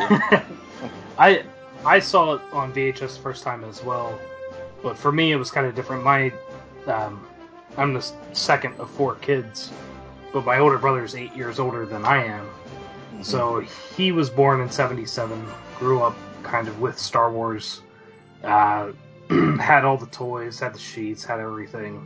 But then by the time I was born and kind of old enough, it faded away from his, on his radar. And I had all of his toys, but I had no reference because at that point, like, my parents didn't know a VCR. We didn't have any channels that was showing it. I wasn't old enough that it was still in the theater. But I remember when I was 8 years old, my dad got me the trilogy on VHS, and he was like, "Hey, we're gonna watch this," and I was like, "What is this?" And he's like, "You know all those toys you play with?" And I was like, "Yeah." So, well, that's what this is, and I was hooked. Like day one, this is amazing. Like I remember doing a report in like second grade where we had to write like our number one thing we would take with us on a deserted island, and I said my Star Wars trilogy. Like that was the only thing. Like that was the only thing. That was my whole life for is that a good the 10 years. Is that the box set, the digitally remastered THX? Yes. Fucking box set. Not the special edition. No. Okay. Not the special edition. Fair. Okay. Cool. Yeah. Thank God you didn't see special edition first. No, but that is how I saw them in the theater for the first time. Fair enough. Same. Went and saw them. I will say, in my opinion, Empire Strikes Back is probably the movie that is least affected by the special edition. Correct. Yes. So, and it's probably the only addition to one of the movies that I enjoy, and that's the backdrop windows of Cloud City. Yeah. That they put in. Like I enjoyed that they opened that up instead of just blank walls.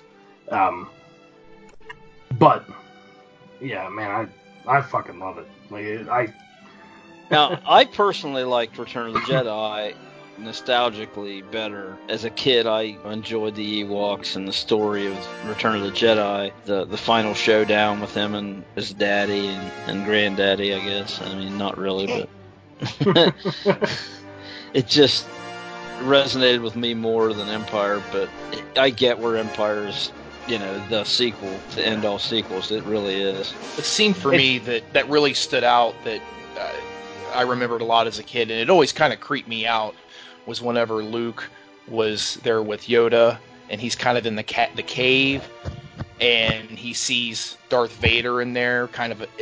I don't know what it was about that whole scene, but for me, it was really unsettling for me as a kid, and it just really, I don't know, something very haunting about it. And that is one of the main scenes from that movie that really sticks out to me. It's just, everybody's got to go through a period in time in their life. They got to confront things that they don't want to confront. Yoda said it best, when Luke asked what was in there, he said, only what you're meant to see. It's quite beautiful, actually. So it's one of the more conversation-worthy scenes because you do come out of that first viewing being like, what did you take away from that scene? Because that scene's kind of, it leaves questions to be answered. When I was a kid, I was confused by it, to be honest. I didn't know what the fuck was going on. I was like, oh shit, Vader was on fucking Dagobah the whole time? God damn. No. But then he's got Luke's face, and you're like... Right, he cuts Luke's face off. I didn't understand it when I was a kid. I didn't either. Same. I think I was like 7 or something, when I first watched it. So as a kid, you're like, man, Luke hasn't even finished his training yet, and he already beat Vader. Right. So something I found here, just kind of looking into stuff. Do you know who co-wrote the screenplay with Lawrence Kasdan? Who co-wrote the screenplay? George Lucas. No. when you hear the name, but it's Lee Brackett. Oh, okay. Lee Brackett? Yes. You sure it's not Sheriff? Female. Yeah. Oh, okay. Yeah. Right on. Mayor, I cannot allow you a nugget award on that one. No, that's okay. That's just the one thing it stood. I was like, Lee Brackett. I'm putting it in. All right. Yeah, I didn't catch that. So do you think that George Lucas initially had it written to where Vader was going to be the father of Luke and Leia?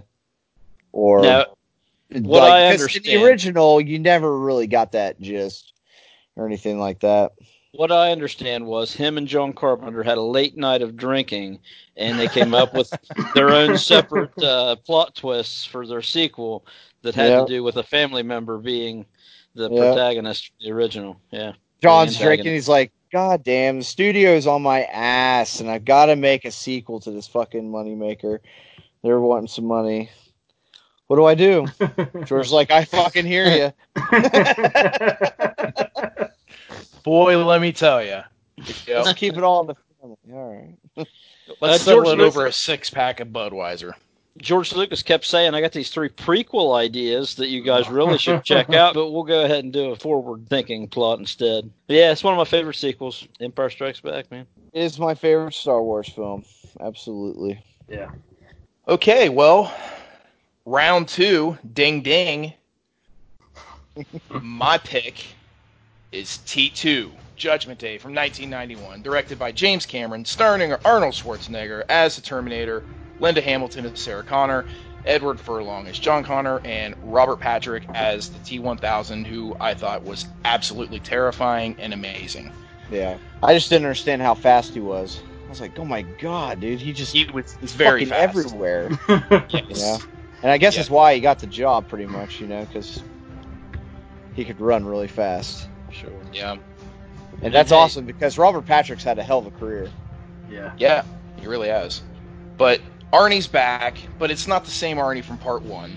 He's not a bad cyborg this time. He's a good one because John Connor reprogrammed him that way and sent him back in time to save himself from another cyborg called the T-1000 that's a liquid metal shapeshifter that, you know what?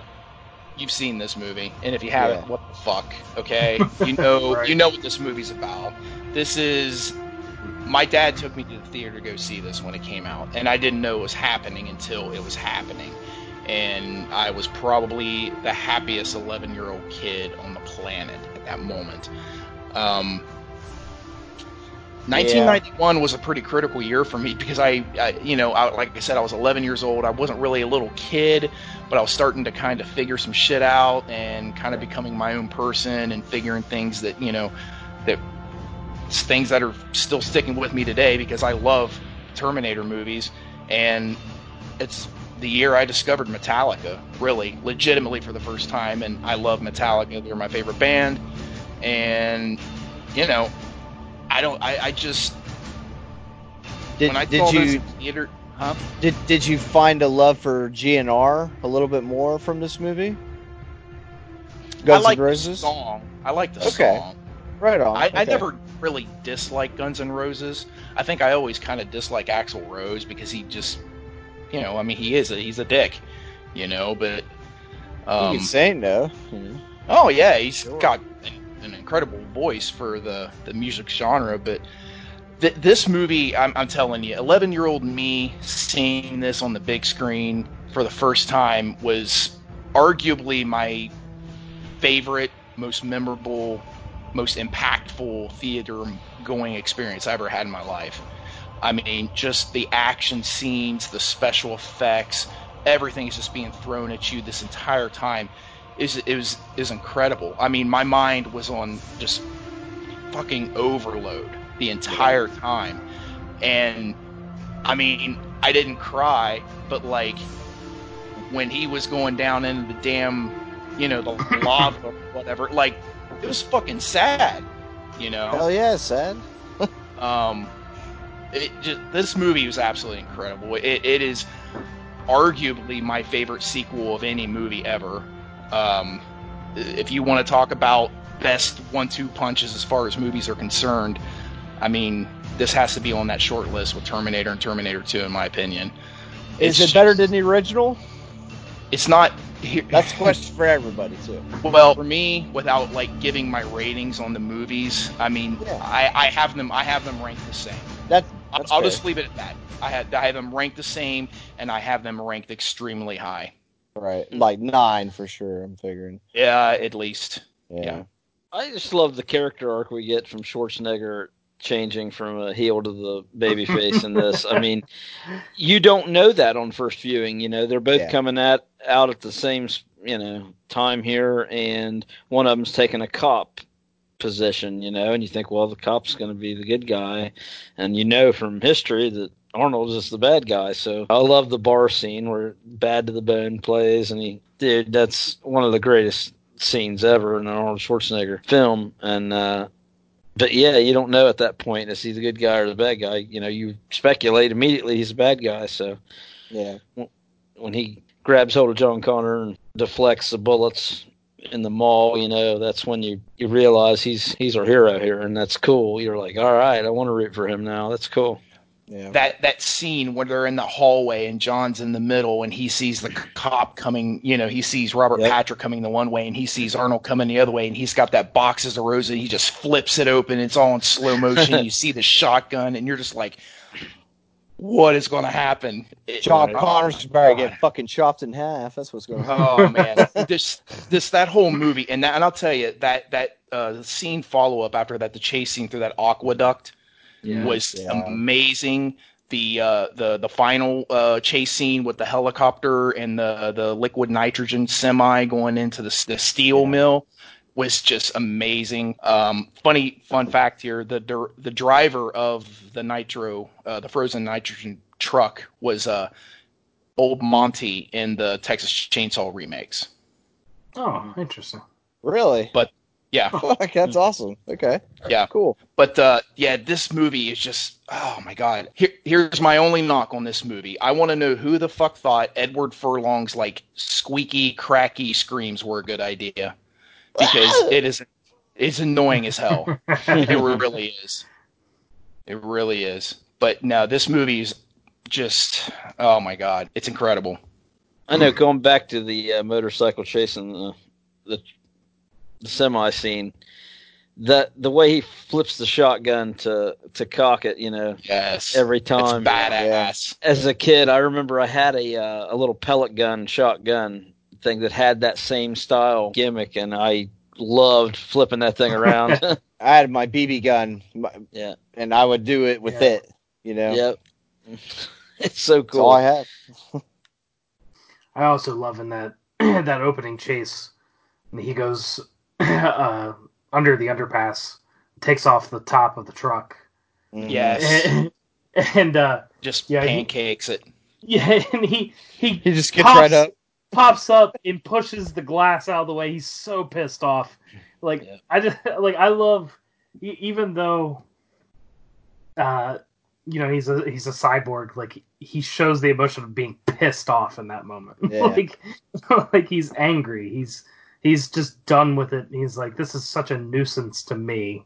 I just need to kill this kid and be done with it. Yep. And you're getting shown up by a fucking Cyberdyne Systems Model 101. I mean, yeah, an older model. Come on, man. Yeah, right. Fucking T1000. Arnold fucking Schwarzenegger, though. Right. My favorite scene in the movie is when they're at Miles Dyson's fucking house, the creator of Skynet, and he fucking cuts his arm to show him that he's a Terminator. Dude, that fucking scared me when I was a child. I was like, holy shit. I mean, it just blew me fucking away, It's like they took the eye scene in the first one, and they were like, well, how do we ramp this up? Amplified it. Like, how do we make this even more ridiculous? It's so good. I don't think it was better than that scene, because to me, that original Terminator scene where he cuts his arm open and stuff, that is just gory, and that's awesome. Yeah. Mm-hmm.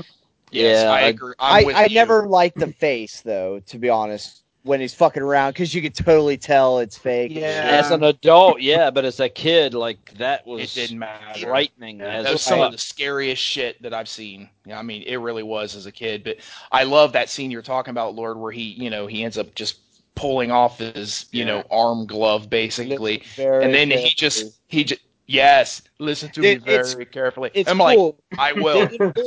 They did a really good job. They got, like, veins and shit that are spread over some of the fucking man. It's just so fucking wicked, dude. And you were saying, Mary, you're like, I didn't cry. I saw this movie at the drive-in, actually, the very first time I got to watch it. I got to watch it at a drive-in theater at the Jungle Drive-In, and we got to the ending and all that shit.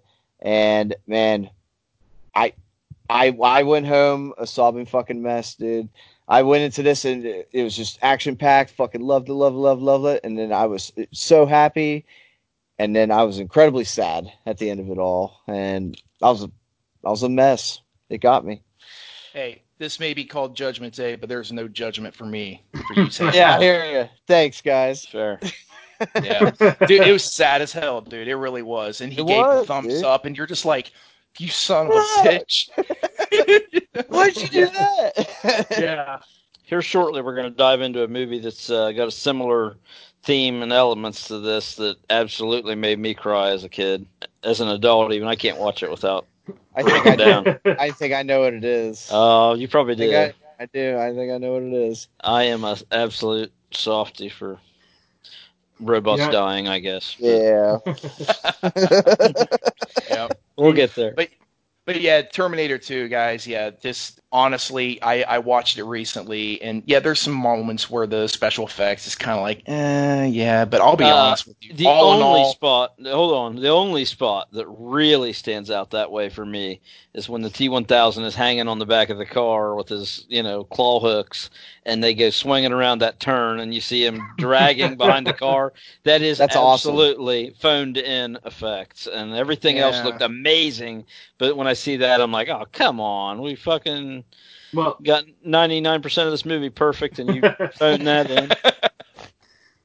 But the effects with the T-1000 though is fantastic. But not only was it great, but just the lasting effect that it's had, and how many times it's been recreated and parodied. Even Hot Shots Part 2, yeah. Saddam Hussein does it, after being dog with the fire extinguisher. Yeah, him and the dog. No, and those effects still hold up today. Yeah, I agree. I absolutely agree. Yeah. That's what I was going to say. I was on follow up. Yeah, I mean, there's some moments where it's like, but nah, it holds up pretty well.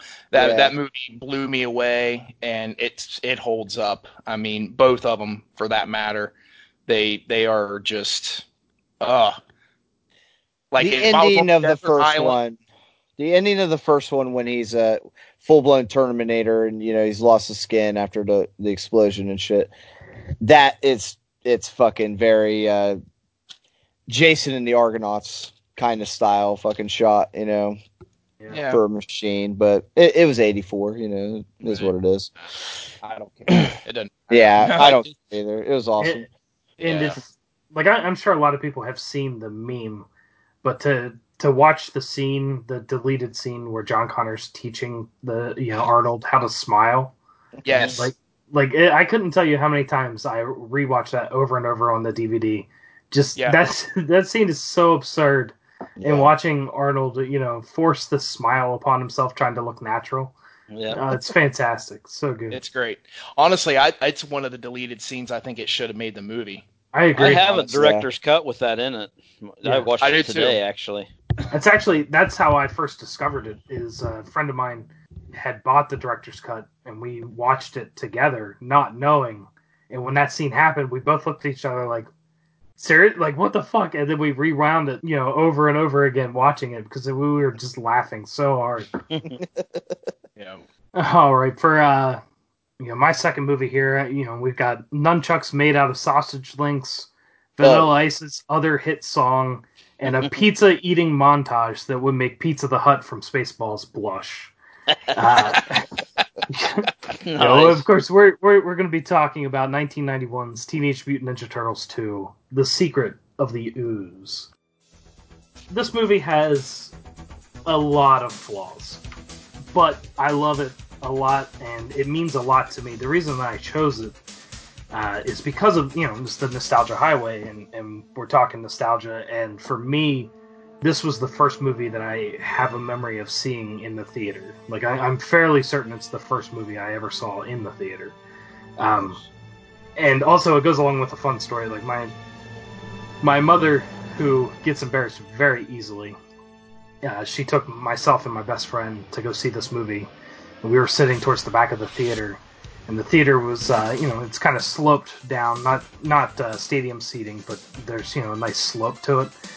And a guy came in who happened to be in a wheelchair, and he went flying down the aisle, like on purpose. It wasn't out of control. It wasn't anything comedic, but he went pretty quick.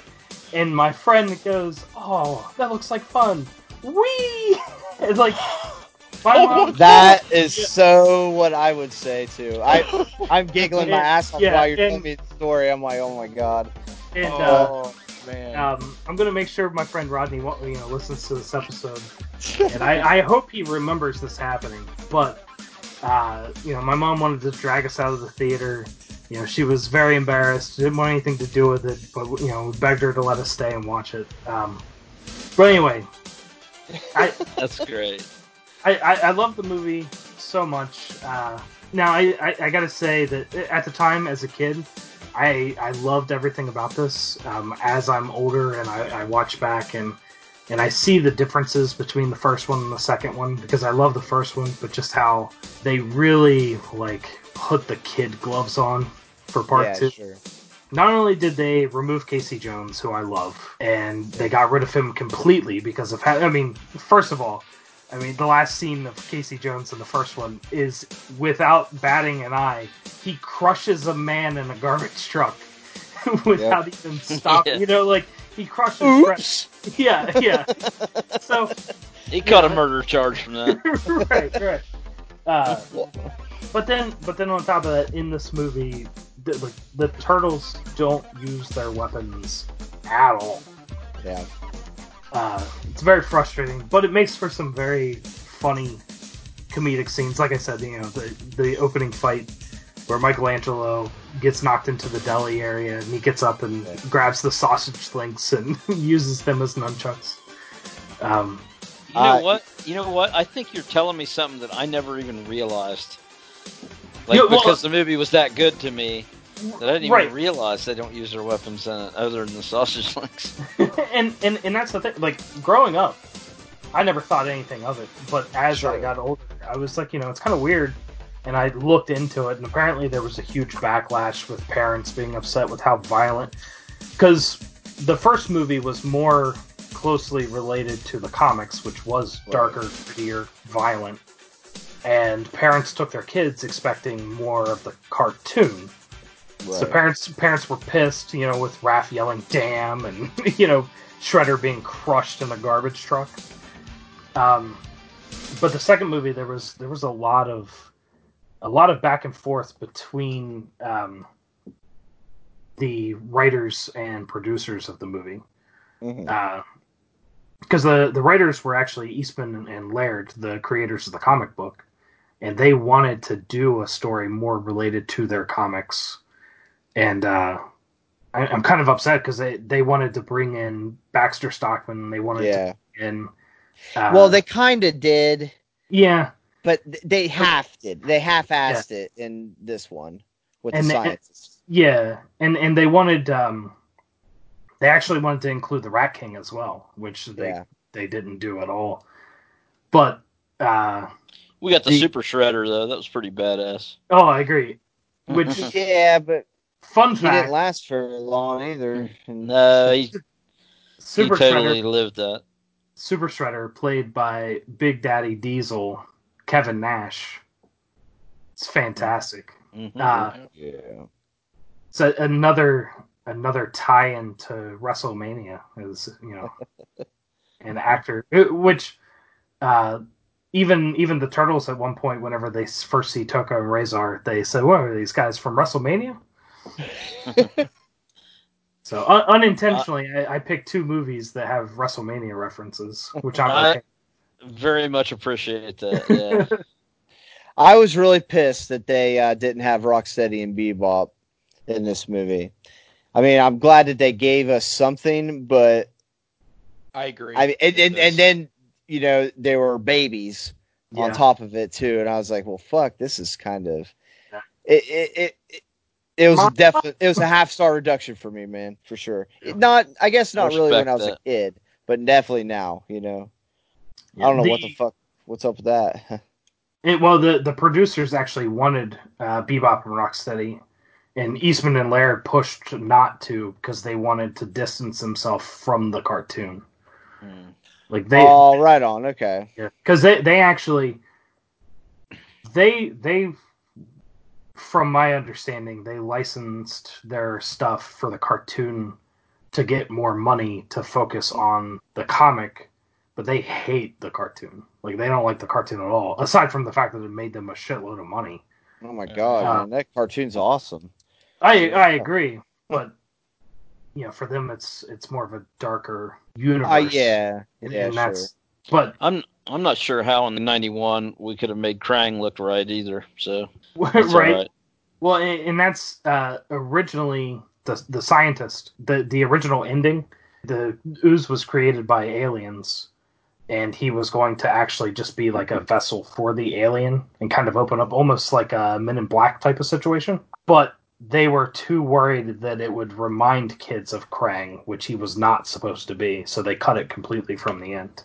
Krang's he's awesome, dude. I agree. Why wouldn't you have these characters in, you know? It's a waste of it's just a waste, you know? Yeah, he's over the top, though. I mean, I can't imagine them including him, and right. I don't know. You can change him up a little bit, you know? Sure. Make him a little more sinister. Give him a serious tone. Give him a deep voice. I'll get you, turtles. Yeah. Well. How did you guys feel about the character of Kino? I didn't mind him. I thought he was badass. I imitated him all the time when I was a kid, you know? Right. I wanted to be him. I wanted to hang out with the fucking turtles. For me, it was one of those things where like I really enjoyed him, but I always looked at him as a replacement for Casey Jones, which is what he ended up being. I mean, that's kind of what he was. But I actually didn't know this until recently. The actor Ernie Reyes that played the role, he was Donatello's stunt double in the first movie. Yes. Yeah. Apparently, they liked him so much that they created the character for him to be in the second movie. But it's the only mention of the character in the entire Teenage Mutant Ninja Turtles universe. Like he never makes an appearance in any of the cartoons or any of the comics or any of the movies after that. Right. Part 3 didn't mention him at all or anything. His martial arts skills are on point with what the turtles are doing. I mean, he looks like he could be in one of those suits. Agreed. As well, so. Agreed. Yeah. Which is funny that you mentioned that. I heard the actor or the stunt double for Leonardo. Mm-hmm. He was a world-class gymnast, and whenever they do the back handsprings as punishment or whatever. Yeah, in the apartment. Yeah, the one. the director didn't want him doing those because he was afraid he'd get hurt, and he needed him for the other fight scenes. So they asked for one of the other stunt doubles to do it, and that stunt double didn't know how to do a back handspring. And the guy playing Leo was finally like, "Look, I'm a world-class gymnast, and there's not a single person that could do a back handspring as good as me. And I want Leo to have the best back handspring." Which I think is funny because like that's the most Leo thing to do. Also. Sure. It is. Like I have to have the best back handspring.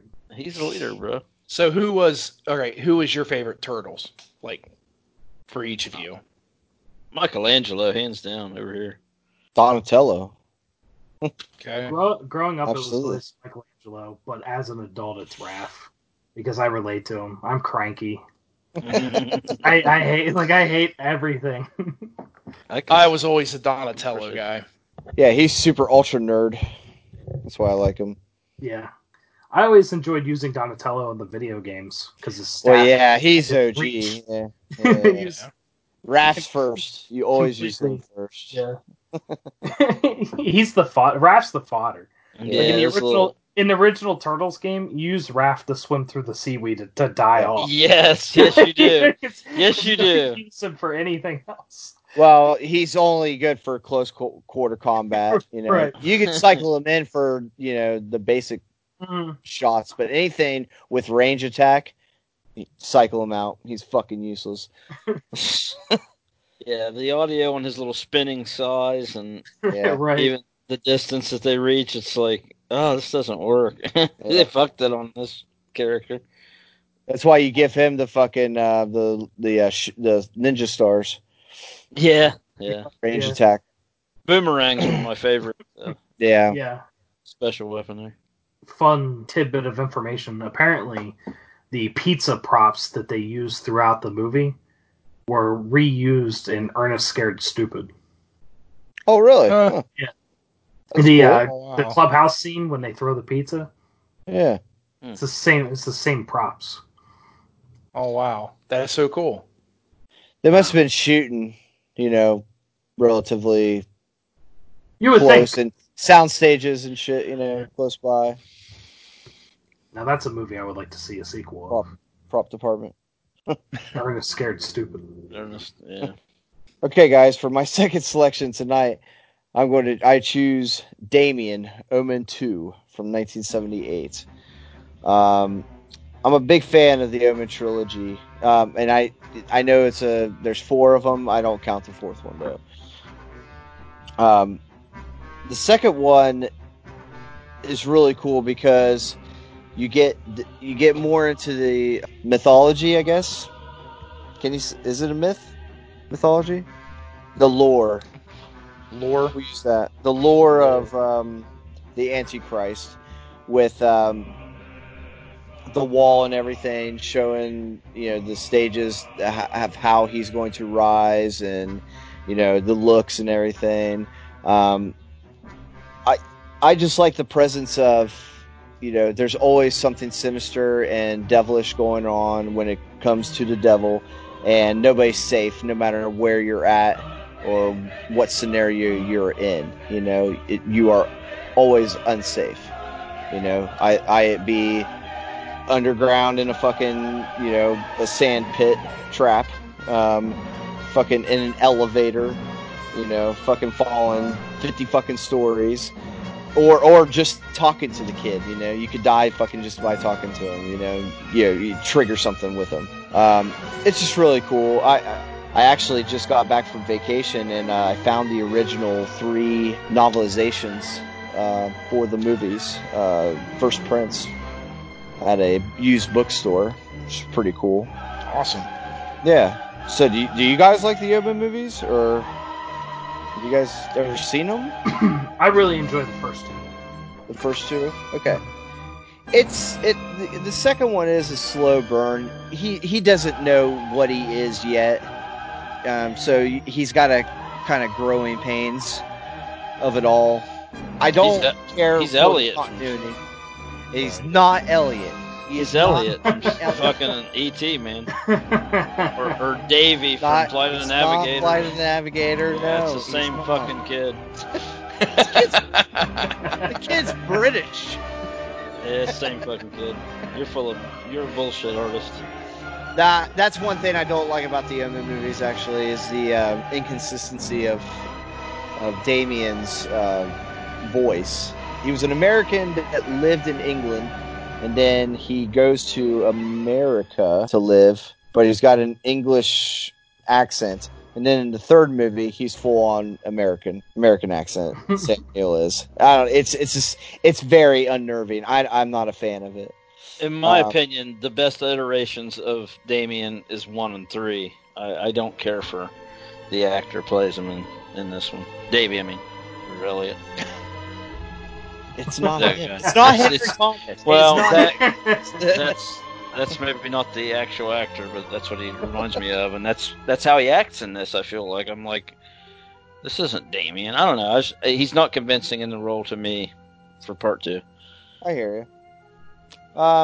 You don't get. There's not very many big name actors in this film. You do get Lance Hendrickson. He shows up for a couple small cameo scenes where he's I guess he would be a disciple of the Antichrist. He helps him along the way, Yeah. At least learn who he is and everything. I like this role in it. Yeah. Yeah. I mean, it's remedial, very small, but I will say, like, I'm not a big fan of Damien in this movie as well, as far as the acting goes, but I do really enjoy like the little bit of face-off he has with the teacher. And the teacher's just spouting off questions, and he's like hitting him with answer after answer. Yes. Like, that scene, I enjoy. It's a big fuck you moment to the teacher. Yeah, but then for me, it's kind of ruined because they pull him aside and he's like, you're showing off, and he's like, well, I wasn't showing off. I was just answering the questions. I don't even know why I knew them. Which I like story-wise, I get, but at the same time, it's like he goes from being a little badass dickhead to the teacher to just losing it all in that line for me. Well, he was still dealing with the back and forth Yeah. of it all. You know, he was literally still trying to figure out why things go on like this around him. You know, Right. so you know, and by the end of the movie, he's gone. He fully turns. You know, so Yeah, I actually like the fact that he goes back a little bit, and he's every time the movie goes on, a little bit darker he gets, a little bit until he becomes unreachable, you know, anymore, you know. Well, and I like the final part of him kind of transforming there, like when he kills his cousin in the woods. Like he wants him to be with, like he doesn't quite understand fully what he is, but he knows what he is at that point. Right. And he wants somebody to be there with him, but he's lost his cousin, and he's like, you know, it's either be with me or die, and he kills him. Like that scene's cool. Yeah. It just kind of took over for him, you know, and yeah, shitty timing for Mark, you know. Right. But I he was on the suspicious train anyway, you know. So speaking of train, man, that kill scene at the end is fantastic. Yeah, dude, it's fucking pimp. Yeah. He smashes him where he smashes them in between the two rail locomotives, or the two cars. Yeah. But I love that he's like caught in the coupling, and he shows his feet, and his feet are like an inch or two above the ground, like just stuck there. Another situation of, you know, it doesn't matter what the fuck you're doing. You are in danger if you associate with this kid. You know, you're in danger of even trying to investigate the kid, or anything around him. You know, that's cool. It's scary as fuck. You know. Yeah, right. This character transition reminds me of the Anakin Skywalker character arc from episodes 1, 2, and 3 of Star Wars. You got this is much better. Well, the part 2 is the weaker one, and that's just how I kind of feel like in the same concept. Okay, part 3 of Star Wars is very good. I love that movie. But I mean, I'm specifically referencing this character arc of Anakin Skywalker and Damien from The Omen. So okay, all right, gotcha. You mean kid versions, right? Well, I mean 1, 2, and 3 versions. Okay. The middle one's my least favorite of both. Gotcha. Okay, gotcha. Now I see. I'm not trying to shit on him. That was a weak part of the movie. The story's great, but is part 3 your favorite portrayal of Damien? Which Omen movie is your favorite then at that point? Man, the first one, it's number 1. Right. Okay. But, I liked part 3 better than part 2. That's just better actor in the role. You got, you know. And then his second favorite is the remake with Julia Stiles. No. That's trash. That wasn't even... That was a bad movie. I went to theaters to see that, and I fucking wasted my money. I did too. Sucks. I read where the popularity of the name Damien plummeted due to the first movie and this. And I also read up that William Holden was the original choice to star in the original film and turned it down, and Gregory Peck ended up taking it. And Holden ended up taking this one because he's like, well, you know, I missed the first one, but I'm not going to miss this one. And mixed results. And Richard Donner was supposed to return as director, but he was busy doing Superman. So Jerry Goldsmith. This fucking soundtrack, guys, for these movies is so good. It's so good. Very underrated, I think, out of all the horror soundtracks we get. I know it's a likable one and people do enjoy it, but you always get, you know, John Carpenter themes over this and everything like that. Which I get it. I get that. But Jerry Goldsmith, he's top 5 composer, man. Yeah, I agree. Sure. He's top 5. All right, this next one for me is a guilty pleasure. Sleepaway Camp 2 from 1988, Unhappy Campers. I absolutely was over the moon ape shit about the fucking cover art for this when I was a kid, and I would go in a video store. I would pick this fucking thing up and just stare at the front of it and was like, well, there's a hot babe. She's got a backpack with a fucking Jason Voorhees mask, a Freddy glove, and a Texas chainsaw, sticking out. And I'm like, there's a machete, right? I don't think so. You got the mask from Jason, so that's good. Okay. Yeah, you got the there's a machete on the backpack. Right on. Still, I only know because I've critically analyzed this fucking picture and even recreated it by hand with pencil. So it is an iconic cover. It's one of the most iconic covers for a shitty movie that has ever been done. And I don't mean a shitty movie like it's terrible, but it doesn't hold up to the standard the cover art leaves you with, I think.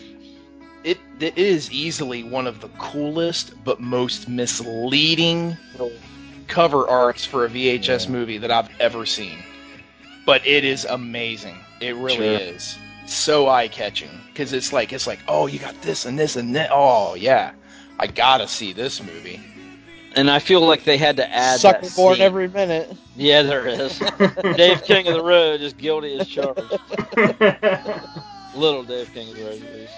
But the scene that we get from that is an afterthought scene. I mean, it's totally just put together just for the purpose of putting those three elements in the movie. It doesn't have any grandeur or glory to it. You don't get a payoff for having a Jason, Freddy, and chainsaw in this movie. No. So what do you think of this Angela, Dave? Oh, this Angela, I mean, right out of the gate, I'm like, wow, she's shaped up and everything. She's better developed, I remember. As a woman, at least. So. And she's healed now. Yeah. Right. Yeah, because they wouldn't have released her otherwise. Right.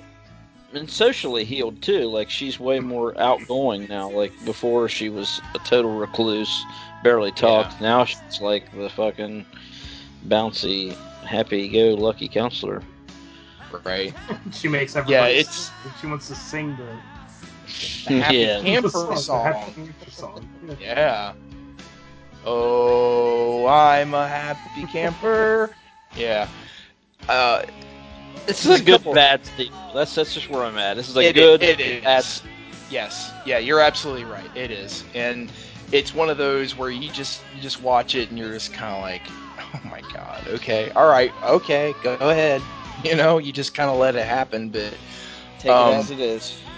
The Allie character, she was the one that showed her tits more than anybody else. The scene where she's banging the dude out in the woods, like kind of towards the end, she gets up and everything, she's putting on her shirt and everything, she's like, you don't have AIDS, do you? And he's like, no. And she's like, oh, good. I was like, what the fuck is that? Right. That is so, like, wow. Like, I couldn't even believe, like, the first time I saw this, it's like, no, they did not just do this. They did not just, this did not just happen in this movie. And then she gets a gruesome, awful, disgusting, just stomach-churning death, getting stuffed into the outhouse shitter with a stick and the leeches and just gnarly. It's gnarly. In all fairness, Mayor, AIDS was only fucking like 4 years old, during this, so it was still little, and people didn't fucking. I mean, it was everywhere, but the thing is, what you have to realize is at this point, AIDS is, oh my god, you can get it from kissing somebody. That's like the. But they're immature. They're immature kids, dude. Right. Like supposed to be. No, agreed. But that's what makes it even more horrifying. Is the fact that she would just sleep with somebody randomly without worrying about it, because at that point everybody was worried about it. Right. Yeah. Like AIDS back then is the coronavirus right now. Like, keep your distance 6 feet apart. Like that's what makes that scene like more fucked up in my mind. To her, it was just like, oh, okay, no big deal, whatever. Right. Like just an actor. casual. Yeah. Yeah. But also, Magic Johnson has proved that we can overcome anything. If you have money. Very sure. Yeah. Yeah. I gotta say, I love the kills in this movie, though. Yeah. They're pretty cool. Yeah, they are. It's got good kills. It's not good on the story. I mean, it's pretty weak. Sleepaway camps in general, they have really good kills in them. So Yeah. The barbecue is fantastic, though. Oh yeah. The Stoner Sisters. Yeah. Yes. Speaking of the Stoner Sisters, when we get the parade of dead bodies at the end in the shack, when they show the scene of the two charred bodies, there's a record in between. It's from Flotsam and Jetsam, and it's actually the '86 album called Doomsday for the Deceiver. Do you know who was in that band and most Flotsam? of the lyrics? No, and wrote most of the lyrics for that album. And it's the only album he ever appeared on. I don't. We don't. I got nothing. Jason Newsted from Metallica. Jason. Never heard of him. Yeah. I thought that was interesting. You mean Robert Trujillo? Like, Flotsam and Jetsam. No, but I saw that. I was like, oh, that's old Newsted's new band. And I actually looked to see what album it was, and he wrote most of the lyrics on it, and it was the only one he ever was on. I was like, well, that's kind of cool. That is so I thought that brought that. Yeah. I appreciate that nugget. I was just wanting to shit on it for a second. just like Metallica did on the career of Jason Newsted. So, the Sean character, who is the love interest of Emilio Estevez's sister, he keeps saying that his dad's a cop, and he helped arrest Angela in the original. Please fucking tell me his dad is Bad Mustache Cop. You mean you could accept it as that? That's where I'm taking it. Yeah, I mean, sure, why not? Sean's dad's Bad Mustache Cop from part 1. Okay. But nobody recognizes Angela because, I mean, she's unrecognizable in comparison to the first one. So she's got a damn good cover. That's all I know. Yeah, as Bruce Springsteen's sister. That's funny. Yeah, it's a cheesy as hell movie, and it's just over the top. You get some really creative, gory kills, and it's one of those so bad it's good movies. Yeah, That's what it is. Yeah. I mean, and they clearly didn't take themselves seriously, and it makes the movie so much better for it. Yep. Totally agree. All right, for my final selection of the night, I have The Devil's Rejects from 2005, directed by Rob Zombie, starring the late great Sid Haig as Captain fucking Spaulding, Sherry Moon Zombie as Baby, Bill Moseley as Otis, and the great William Forsythe as Sheriff Wydell. The Firefly Clan, well, 3 of them anyways, the 3 that matter, are on the run after a somewhat successful raid by local law enforcement, leaving a bloody trail of grisly carnage in their wake. Will the Devil's Rejects find themselves at the mercy of Sheriff Wydell, or will they find a way to freedom?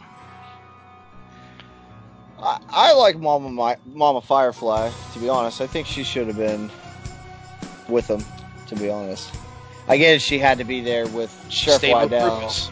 Yeah. Well, yeah, but they needed that interaction with her and Wydell to fucking trigger him off, and I love the add line that part of the after movie. They get into the house, and they've shot Rufus, and she's mourning over him, and she's got the pistol, and she pulls it up her head. She's like, "You ain't getting me, Sheriff." Click. He's like, "You ain't getting off that easy, bitch." It's awesome. It's so awesome.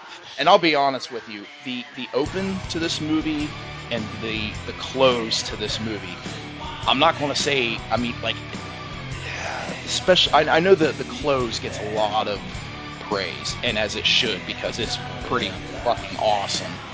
But Yeah, that's what I'm saying. Like, these are borderline epic, like, opens and closes, and everything in between is so good and so engaging and entertaining. Like, this is another one of those movies where I think if you would tell me this is better than the first one, I can't really argue with you. They're two totally different movies, because the first one is like Texas Chainsaw on an acid trip, whereas this one's more like a dirty, gritty road crime movie in a way.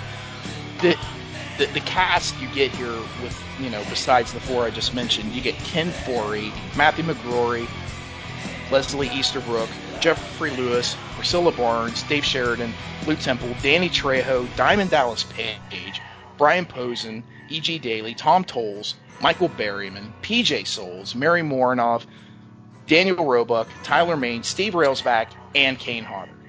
Keep forgetting that fucking P.J. Souls was in it. She's in that. She was the mom, right? Yeah. What's all this about clown business? Yeah. Don't forget about her. Yeah.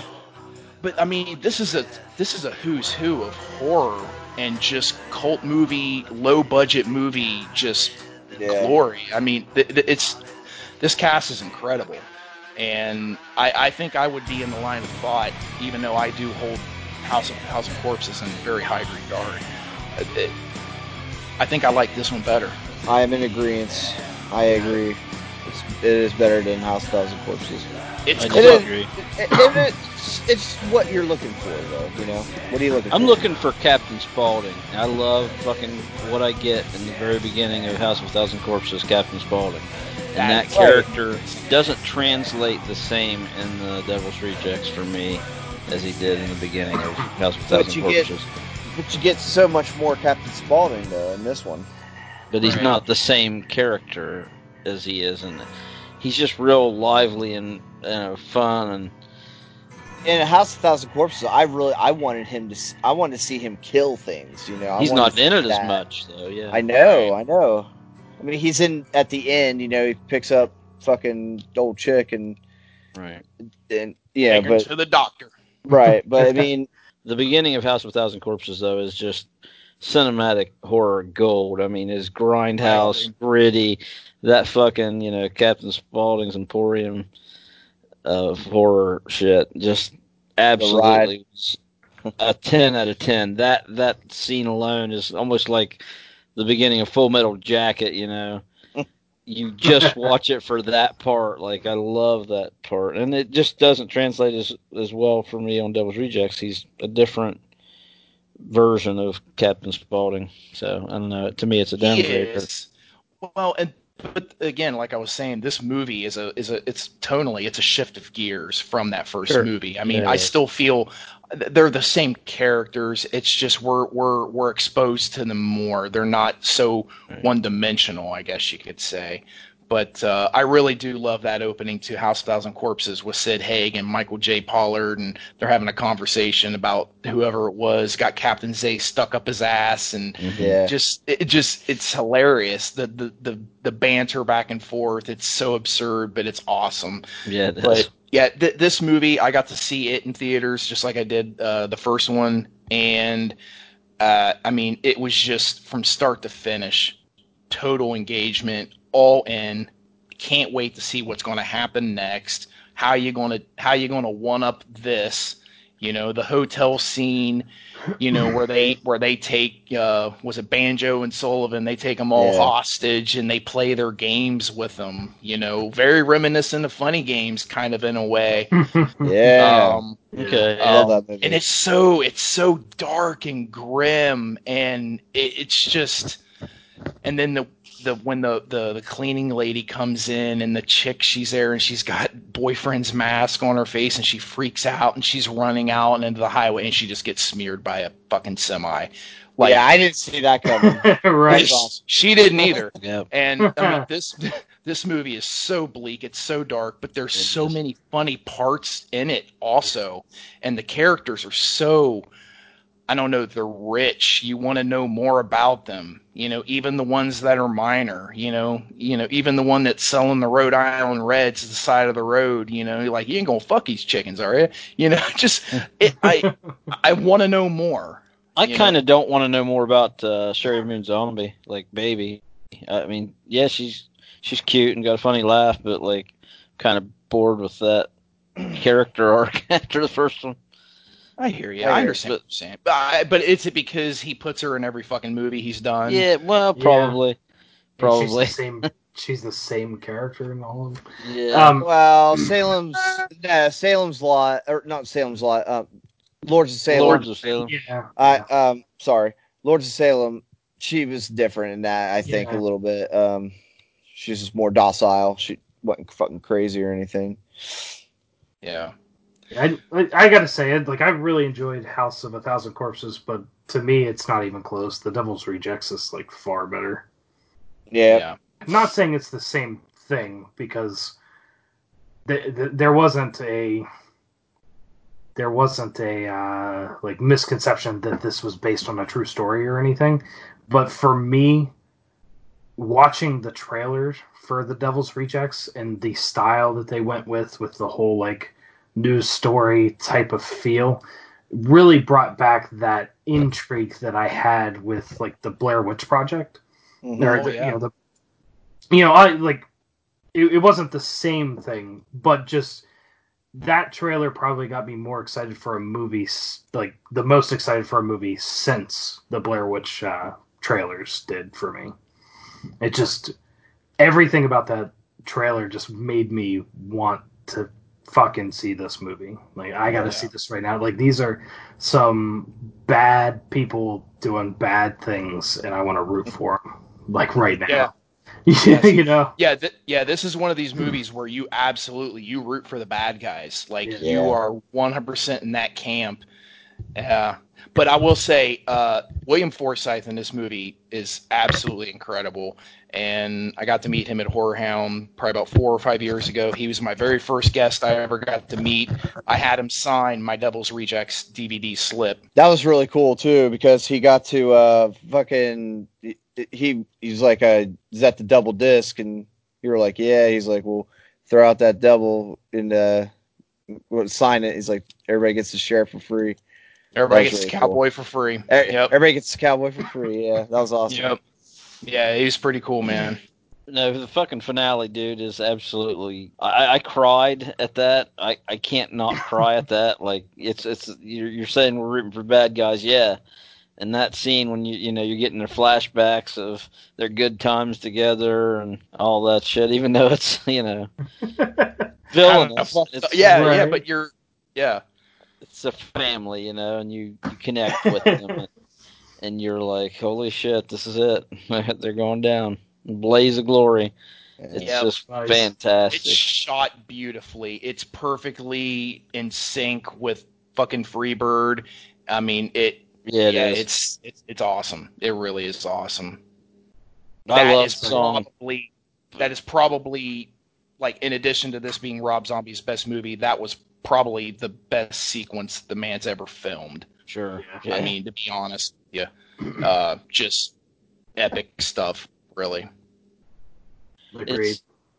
It's one of those where it's so good that even though, that song's iconic by itself, now when you hear that song, you connect it to this too. You're right. There's a few movies, and I've got one coming up I want to discuss, that a song from the movie, once you've heard it in that's what you go to when you hear that song again. You go to that spot in the movie because it's so perfectly matched with what's going on in the movie that it becomes part of that movie, Yeah.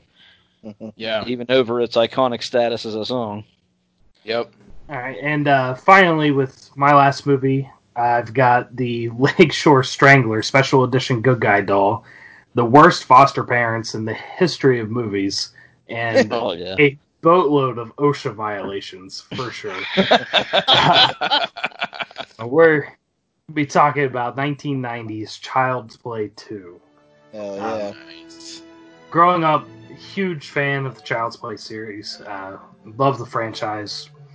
From beginning to end, all of them, including the remake. I can't get enough. I know that not all of them are good, but for me, Child's Play 2, easily my favorite of the series. I always throw this movie in if I want to watch a horror movie and can't think of what I want to watch. Yeah. One of the things that I love most about this that gives Child's Play 2 the edge over Child's Play 1 is that Charles Lee Ray knows he's running out of time, and his patience is gone. He's pissed off. He's done with it. He's just like, fuck you, bitch. He says that, I think, to the teacher when he plugs her heart with the air pump. Yeah. A couple favorite scenes is I love when he first takes the place of the Tommy doll that the foster parents have, and the first time that Andy grabs him, he goes, "Hi, my name is," and he pauses. Yeah. He goes, Tommy. Tommy. Like he has to think about it. Yeah. But that was actually the reason why they named him that. That was in reference to Tom Holland. They wanted to kind of pay homage to him by that. Nice. But I gotta say, God, these foster parents fucking suck. Yeah, Not only is the father just an asshole, wants nothing to do with Andy, and is against it from the start, and has zero patience with him. But on top of that, they know what the kid's been through, and Yet the they mother's have a fucking Chucky doll. yeah, the mother's excited to show him his room. Confront your fears, though. And has the good guy doll in the closet, but hidden. Well, so you know that they don't believe the story, though. So I know. But can we talk about the worst part about it? Like the what makes the mother worse than the father is whenever they send him off to school that first day, she gives him egg salad for lunch. Yeah. What a bitch. I mean, she's trying to get his ass kicked or something. What kid wants to go to school in first grade or however old he is and eat egg salad for lunch? Well, she asks him in the car ride when they're first, meeting what his favorite foods are, and he's like, "Oh, I don't know. My mom used to cook eggs. He liked eggs." Whatever. Egg salad. I'm not buying it. That's my answer for that. I will say that one of my favorite deaths in the movie is when Chucky kills Joanne, the stepmother or the foster mother. Yeah. Because as far as I can remember, that is the first time as Chucky that he kills somebody that he doesn't have to kill. He just does it. All of his other kills are because people are getting in his way, or somebody discovers that he's real, or he's trying to get information, or he's trying to get to Andy. But at that point, Andy's already been taken away. He's gone. The father's dead. Andy's back at the foster home. And Chucky, for no reason at all, goes upstairs and kills the mother, just to kill her. In my mind, he's so frustrated that he's just I need to fucking kill somebody. So I've always I've always enjoyed that that death. There's no motive other than he just wants to kill somebody to feel better. Yeah. It just kind of ties into how fucked up Charles Lee Ray is. Yeah. So there was a tie-in with the novelization to the film that was written by Matthew J. Costello, and he ended up adding in scenes exclusive to the novel, and it went deeper into Andy's and Chucky's past, and Chucky's characterized to having an absent father and his abusive mother being a dwarf. And Chucky got teased a lot because of all this, and he later strangled his mother to death. And then he was also put in special classes when he was younger. So, I don't know. That's kind of interesting. Yeah. I don't know that really would have fit in with the movie, but as a novelization, I mean, yeah, sure, that works. And it makes it interesting, and it's like, the mother's a dwarf. Well, all right. I'm interested now. Right. I want to know more. I'd remembered seeing something about that. They said that he was picked on because of his mother being a dwarf, which is why he killed her. Like, but I just got made fun of at school. right, I gotta kill your ass. Now I'm gonna kill you. I'm gonna kill you until you die from it. Yeah. Like another gem in this movie is whenever Kyle is driving Chucky to the foster home or the center for the kids or whatever, and she gets pulled over by the cop. Yeah. And Chucky's so pissed off about the inconvenience of this that the cop comes up and sees him, and it's like, "Oh, is that one of those good guy dolls? I love those things. What's your name there, little buddy?" And Chucky turns his head and looks at the cop and just, like, in the most pissed off tone ever, is like, "Chucky." Like, doesn't play up that he's a doll or anything. He's just, And like, the cop's all happy. He's like, "It's awesome." Yeah. The cop loves. His nose starts to bleed. And the cop's like, "Hey, what's going on there?" She's like, "Well, you know the dolls that pee? This one bleeds." That's awesome. Interesting. The cop totally buys it. My favorite scenes in this movie are right at the beginning, actually, when they're. I was always a big fan of them taking the old doll with the soul still intact to it and try to refurbish it. I liked it when they're getting the teeth and they're doing the scraping and then the inputting of the eyes. That shit's awesome. And they use the actual real Chucky doll, I believe, for when they're doing that scraping and shit from the original. Oh, cool. And I love the part when at the end when they're running through the toy factory and Chucky loses his hand and he takes the knife and fucking just jams it up there, man, and all that blood is going. Yeah. Dude, they did such a good job in these movies with showing the ventricles and all the arteries that come inside of the doll's body. They just fucking hit a home run with that shit, man. Even in part 3 when he gets his half his face cut off. Yeah. That shit's awesome, dude. That's so fucking cool. They really nail it. For a different podcast, but when that happens in part 3, like, what carnival ride or park ride has something that dangerous that it sliced through his face? It's like that was like what 93 or something like that when that was. Yeah. So yeah.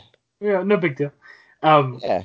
I always, when I was younger, I didn't quite understand that at the beginning of this movie when they piece together, the doll and clean him up and get him ready, that they're trying to show that there's nothing actually wrong with the doll.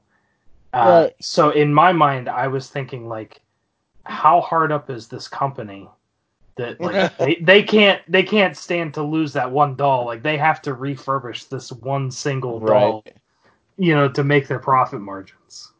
It's from a PR standpoint. Right. But here's the thing. As soon as they fucking get the doll fixed, somebody gets fucking electrocuted and shit, dude. It's right. Time to come pull on, the man. plug. Man, Right. this whole scene is as much of an eye roll as Tommy Jarvis fucking part 6. Yeah, Yep, to make sure that Jason's really dead. Like, we're gonna dig him up and make sure he's really dead, dude. If the grass is growing on the fucking dirt, I mean, he's good. leave it alone, Right. I really like the opening sequence to this, and I like the final showdown too. I thought it was pretty cool. Also when he's when Chuck is hanging upside down in the stairwell, once he fucking trips him up, he's like, "How's it hanging, Chuck?" And he fucking kills him. That's funny. I like that. Yeah. What I want to know is the factory worker that he kills with the eye machine at the end. Yeah. Like, later on, there's a jump scare where the body is swinging from the ceiling. How the fuck did Chucky get him up there? Yeah. Yeah. I don't know. There must be a pulley system or some shit. There has to be. Yeah. My issue with Chucky is kind of like the issue that I have with Superman, is that whenever there's stories, there's so much inconsistencies with his power. So, like Superman can lift, a giant mass and throw it into the sun, but at the same time, like sometimes has trouble stopping an airplane falling from the sky. Right. Goofy stuff like that. Well, in Child's Play, you have Chucky, who is struggling to overpower Andy, but then at the same time overpowers adults at points as well. Like the little 6-year-old can get by, but the adults can't. Andy's just so fucking wily, though. He's hard to maintain. So. I'll be honest with you. What you just brought up there, Justin, is part of my issues with this franchise. I do like the first one. The second one's okay. The third one is It's good. It's Bride of Chucky, was entertaining. Seed of Chucky, I don't know what that was. Let's not talk about that. But then what was it? Curse of Chucky and Cult of Chucky. Honestly, there was an uptick there. Yeah. That was an uptick, and I really liked those movies. And I just recently got to the remake, and honestly, the premise of it was actually kind of interesting, and it started off with a lot of promise for me. But the last third of the movie, for me personally, it kind of it fell apart. And you want to talk about some eye roll moments. I mean, there were plenty of eye roll moments there for me in that. But the whole killer doll aspect for me, it's a tough sell, for the horror genre. And there's not many movies like that I don't gravitate towards, like the Annabelle movies. I've only seen the first one because my daughter wanted to see it, and I was underwhelmed, as expected.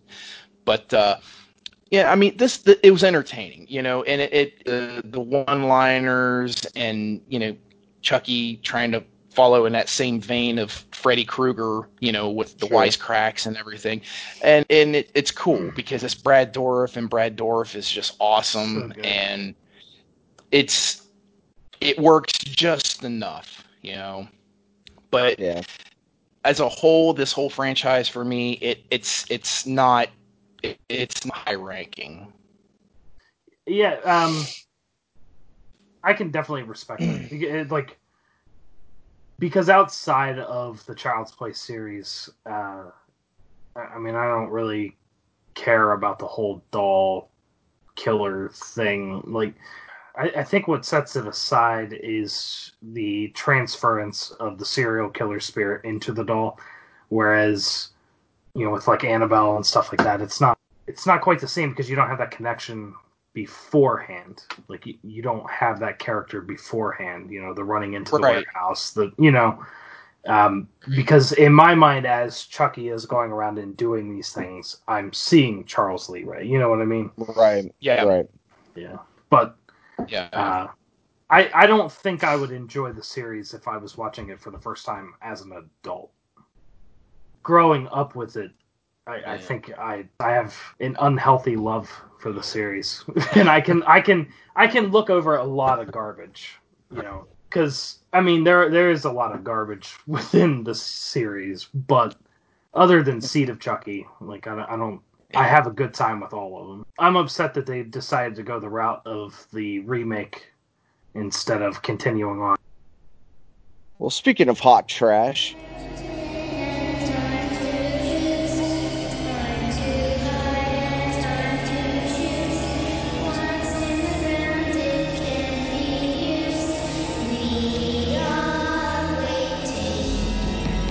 my next entry and last entry is a personal favorite of mine, even though it won't be any of yours. I'm a big fan of the Children of the Corn movies, and damn it, they have a sequel called Children of the Corn 2, The Final Sacrifice from 1992. And man, this movie is really good. It's got really good continuity from the first one. You don't really get to see any of these characters in the original which kind of is weird. You know, you'd want to see at least a younger version of some of these characters. Maybe they've grown up like a year or two later and shit. But I'm pretty sure it's all happening within the same couple weeks in between movies. But the kids they finally get caught, and Bert and Vicky, I guess, turn them in, and then the cops show up in Gatlin and find all the dead bodies. And the kids are all fucked up now, and they don't have any leaders to fucking go to. And it delves into where he who walks behind a rose is not just a fucking lump of dirt in the ground. You know, he's an actual fucking malevolent force, that can infiltrate any one child into porn, which makes me think that John Franklin Isaac in the first one, you know, maybe he wasn't just born that way. You know, maybe he was infiltrated by he who walks behind a rose, and that's why he was evil like that. This movie has nobody that you'd recognize other than fucking the chick, Christy Clark, who plays Lacey, who is smoking ass hot in this movie. Yeah, I saw the stills. Yeah, you might be able to recognize Terrence Knox. Probably not. Lois and Clark, the show. Maybe not Justin. Maybe you, Dave, though. Yeah. He was Jason Trask. I was Jimmy Olsen in Lois and Clark? Yes. Huh? Okay, Was yes, that yes. Justin? Huge fan of Lois and Clark: The Adventures of Superman. Dean Cain is my favorite Superman. Oh, really? Okay. Oh, fucking guy. Okay, we got turmoil here. It's like All right, saying I like George it. Reeves is your favorite Superman. It's almost that bad. So, but the main chick in this, she was Angela Walsh, Jesse's sister, little sister in A Nightmare on Elm Street Part 2, Freddy's Revenge. Yeah. And I have another one. It was Wallace Merck. He was the sheriff in this one. He was Bert in the movie that you're getting ready to review, Jason Lives, Friday the 13th Part 6. He was the sexist paintballer with the machete. Yeah. Who ended up donating it to Jason along with his arm. But yeah, that was him. The smiley face. Yes. Yeah. Yes. Stupid And also, women don't belong out here. Just stay in the Yes. kitchen. Yeah. kitchen. Yes. I really wish they would have stuck with the original story of Children of the Corn, to be honest. You know, let the children win. But it's made for Hollywood, so Right. they're gonna Dimensions. No, that's not yet. That's not yet. Okay. That's not yet. It's coming. Yeah, give it a little Yeah, time. this was was this New World Pictures? No, this was. Oh my god, this is the only one. Fuck, who did it? You may be right. So 3 started Dimensions. Let's see, Okay. first one was Embassy Entertainment, and then this one was it Fox or is it Paramount? It's Paramount. Paramount did Children of the Corn 2. It's definitely Paramount, 100% now that I'm thinking about it. And then Children of the Corn. Yeah, I know he is, but that asshole. it'll be fine. Check it out, Mayor. It's Paramount. Possible. I'm 100% positive on it. Unless the characters is the downfall for me in this. Like, the actors aren't as good. They're not. They're not. The It's the plot's story. good. I like the story, yeah, and I like the finale. The church scene is very cool. Yeah. Oh, when he's when they're locked the voodoo in. doll. Okay. No, when they're locked in at the end. Gotcha. What about the Let's burn scene it. where Micah, the I guess the boy preacher in this one, yeah. is his messing with that voodoo doll? And Yeah, that's cool. Fucking, I like that. dude, taking that knife to it, and the dude's just fucking bleeding internally, and every fucking orifice is gushing in blood, dude. That's a fucking awesome scene, dude. That's a great I like how calm he starts at first. He's like, oh, what's this? Oh, and it just like builds up, and he gets angrier and more frightened, and then just Well, fucking yeah. dead. Yeah. I mean, he's bleeding fucking liters of fucking blood out for no reason, dude. You know, so. And Mike is as good a replacement as you can get for Isaac, but I mean, you don't have a Malachi replacement, and that kind of sucks. He kind of plays. they're a He good kind of takes pairing. both. He kind of takes both. in a way. They had that one guy who's supposed to be the second in command, Malachi, Right. but he didn't do shit. You Nah. know, so they mostly just stood around and did a stare. You know, Right. but Micah was the driving force. But I think he did a good job. The CGI scene with Micah. When he's walking through the corn. Talk about CGI that doesn't hold up. That's Escape from LA level CGI. Right? Yeah, it is. It's probably the same company. Yeah, probably. That checks out. But the ending when he's getting run over by that combine tractor thing, and the fucking devil or he who walks behind the rose shows himself on his face. Yeah. That's a so much better representation.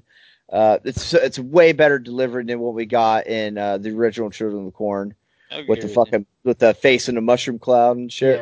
Yeah.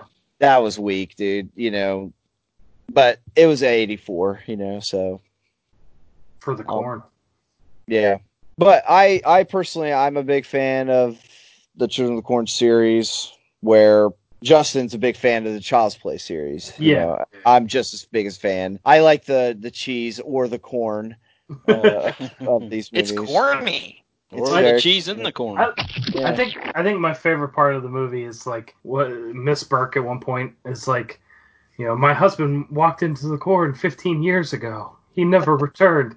And then like later John's like, oh, don't go into the corn. Miss Burke's husband walked into there 15 years ago. He never returned. Like completely re-quoting the same exact line. It's fantastic.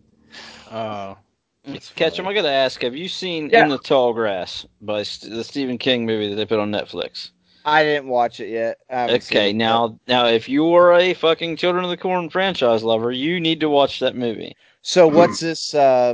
What's In the Tall Grass is something that if you like Children of the Corn, I kind of feel like this will be your bag. In the Tall Grass is if you were to remove the children from Children of the Corn. Like it's just he who walks, beyond the like. Don't take that wrong, but it's good. Like I enjoyed it for what it was. I mean, it's not. What does he infiltrate adults or something, or it's just the setting of it is what really puts you in the feels of a Children of the Corn movie. Okay. You'll see. You'll just have to see it. I don't want to spoil anything, so no. In the Tall Grass, right? Yeah. It's on Netflix. Right. Have you read The Shining, like the actual book, the novel? Yeah. I read it a while ago. Well, what the Overlook Hotel is in The Shining is essentially what the Tall Grass is in the Tall Grass, whereas The Shining, the movie, is more equivalent to Children of the Corn. Like, it's more. It's more about It's more about the setting in the Tall Grass than it is about the people that are evil. Right. If that makes sense. Okay. No, that makes sense. Okay. I'll have to check it out. I wrote it down, so I'll go watch it. Yeah. It's entertaining. But no, Children of the Corn 2, it's a guilty pleasure of mine. And we're doing sequels, so god damn it, let's do it. What's your opinions on it, Matt? Of Children of the Corn 2?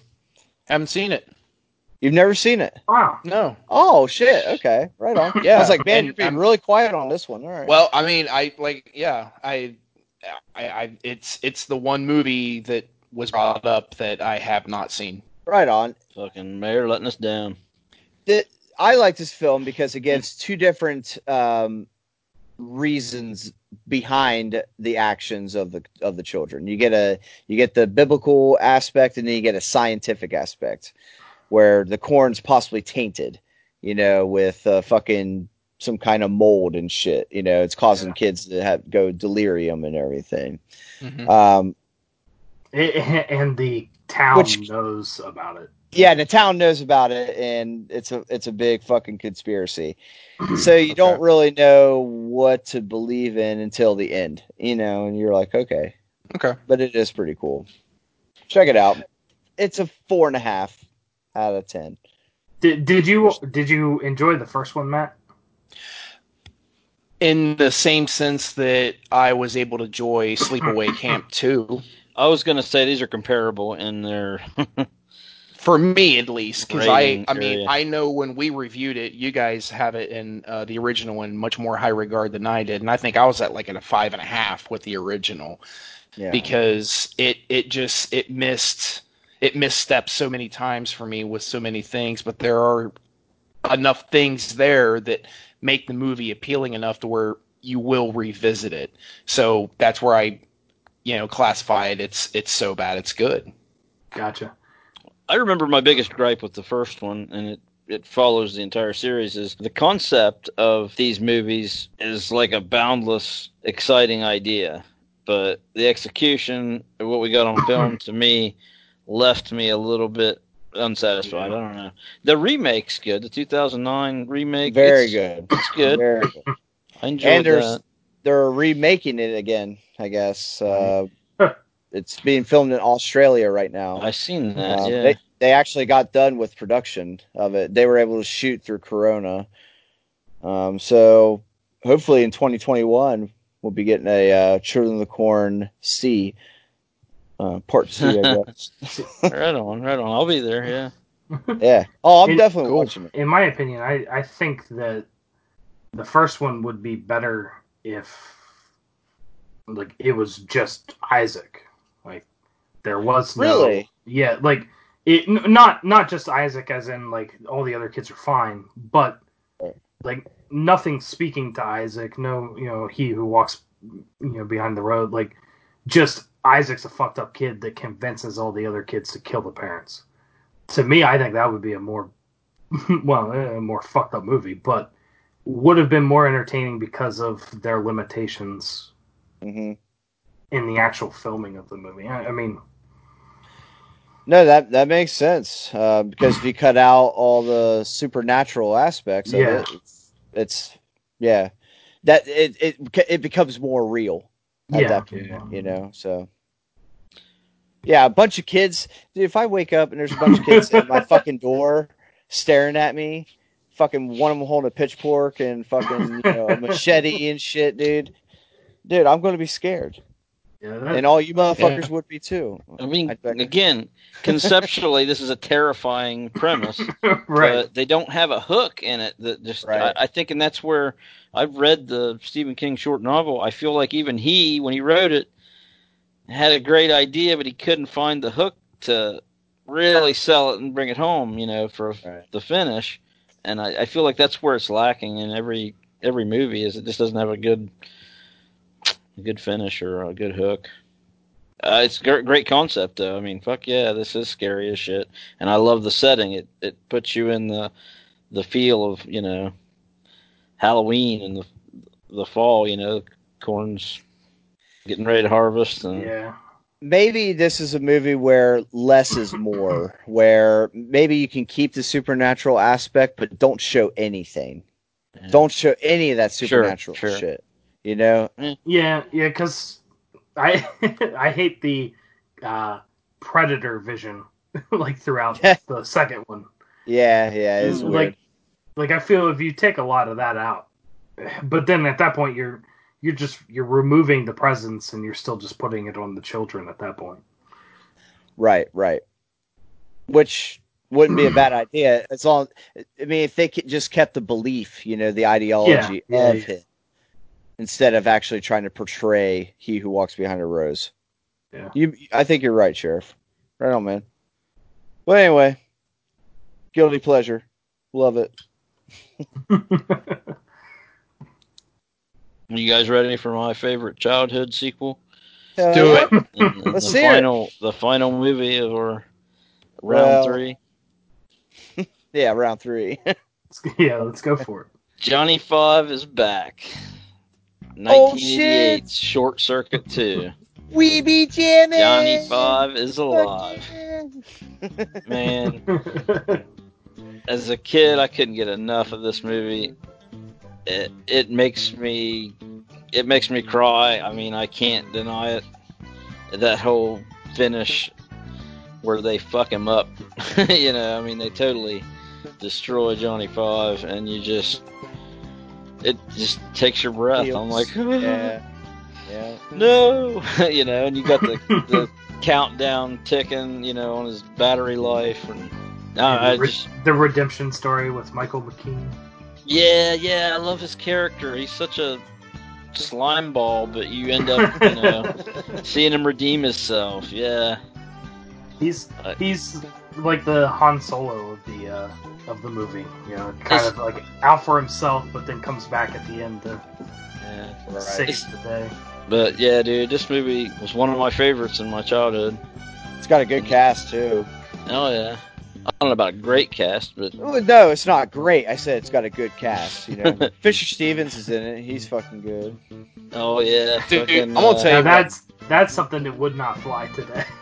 Benjamin Javeri. Yeah. But I'll tell you what, because this is the first thing, not this one, the original was, but I saw Short Circuit 2 more than I saw the original, and Fisher Stevens totally had me sold that he was Indian. Yeah. I mean, he totally did. And then when I found out he wasn't, I was like, holy shit. Right. Wow. Right. Right. This guy's a great actor. Have you seen any of the Netflix show Master of None with Aziz Ansari?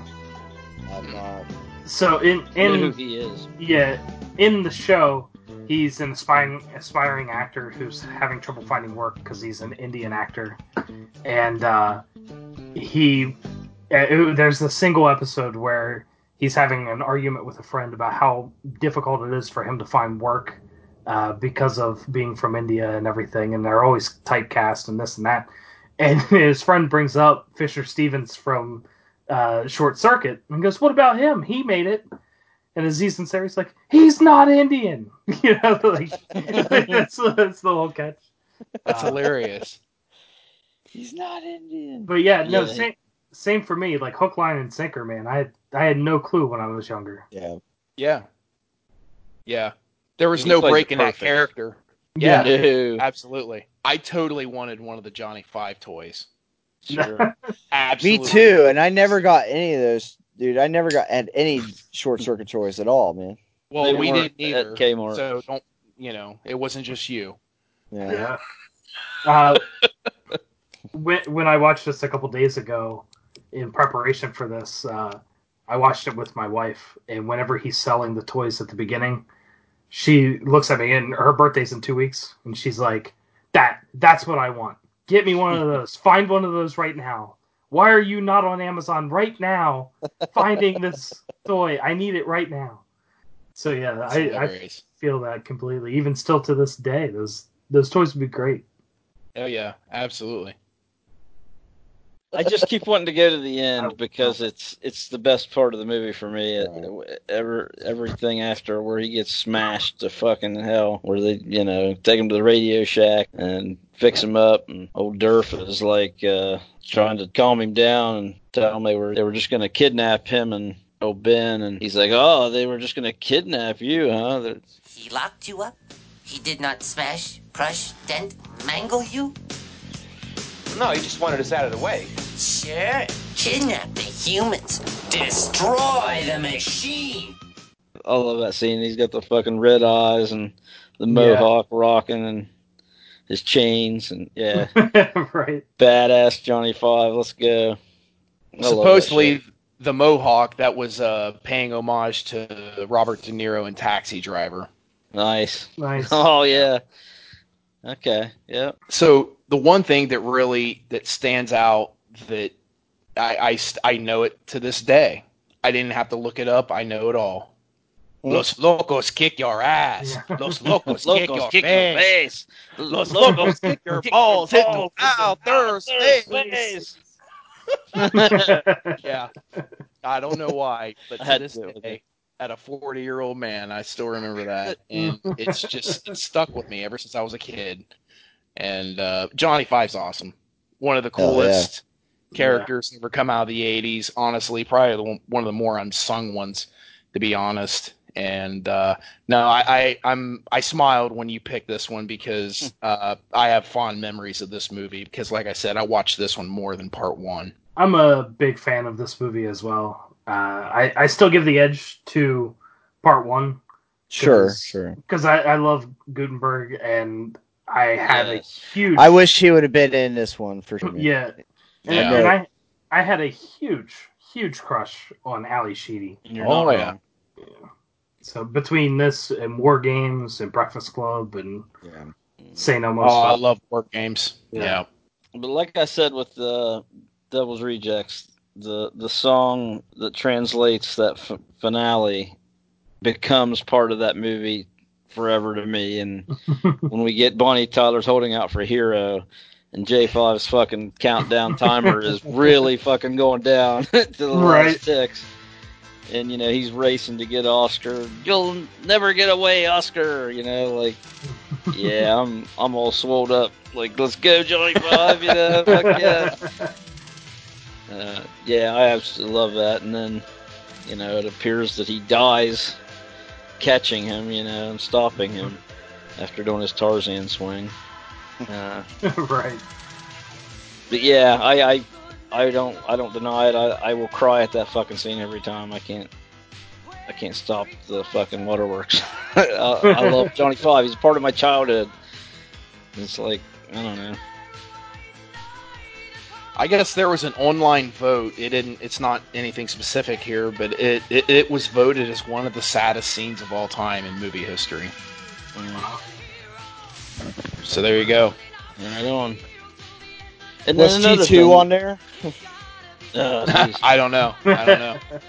It is for me. Yeah. Another thing this does, and it brings us into the next topic perfectly, is it leaves it open for a sequel that never happened. And I mean, I know it's part 2, but they had more gas in the tank on this, and they never executed on it. There was all the makings of a short failure, man. Didn't make enough. The bad thing, because of like Fisher Stevens, it would be tough to pull like a Blade Runner or an Indiana Jones where you want to turn around and make a sequel 20, 30 years later, because you'd have to ride him out. Yeah, exactly. And without him, because Gutenberg's not coming back to you know what I mean? Like, I bet he would though. I really do. I would love it. I actually read that, obviously he passed on this one, but he has since said that he regretted doing it. Passing on it. There you go. I bet you he would fucking come back. Oh, I guarantee he would. Yeah. Absolutely he would. What the fuck's he so doing? Would Ali Sheedy? Nothing. Right, yeah. What's she doing? I haven't seen recent pictures of her. We don't know what she looks like now. I just checked her schedule. They're open. All right. Let's make this movie. Get him on the horn. But yeah, this segues into a perfect topic, man. Movie sequels that never happened, that were teased at the end of a movie, or not even necessarily, but that you feel deserved a proper sequel and that never happened. You guys are gonna fucking hate mine. You're gonna hate it. Hate it. I just gotta say that this is a great premise, King. You came up with this, and as soon as you said it, I was like, oh my god, yeah, this is cherry. I love this idea. It's awesome. And if you got any good fantasy booking for it, throw that out there too. Let it rip. I don't. But you don't want to see Mac and Me too? No, I don't. No. Okay. All right. I'm alone on that. I mean, okay. I would have paid. Well, what do you got, King? I mean, sequels that never happened. I mean, kick this pig, man. What do you got? All right. Let's see where to start. Princess Bride. Yeah, I hear you, man. That would have been. I like cool. that. I like that. I'd like to had it. Well, we had all those actors. So we got a lot of them still. We don't have Andre. Well, he died in it. Yeah, anyway. But everybody else is pretty much. Everybody else is alive, so. Mandy Patinkin, he's still kicking. He's still alive. Yeah. Yep. We got enough kicking that we. He's got a gnarly ass beard right now, though. I think right now. I would have preferred to have seen a sequel to this when it was still hot, though. I mean, again, I'm very reluctant to trust a sequel that's made 30 years later. So I wish they would have. I know you guys fucking hate this movie, but I like it. Nostalgia reasons. I enjoy it. Fuck you guys if you don't like it. I wish they would have fucking made a sequel to Masters of the Universe. Oh, that's fair. No, that's They- fair. They left an opening and it never got made, and it sucks. Can we completely scratch and recast everything for the sequel? Not everything. So, well, then never mind. I'm out. We're keeping this. We're keeping Frank. We're keeping Dolph. We're Okay, keeping. we're out. We're keeping Meg. Everybody else can be recast. All right. How about that? What? Yeah, no Courtney no, Cox? No, she's gone.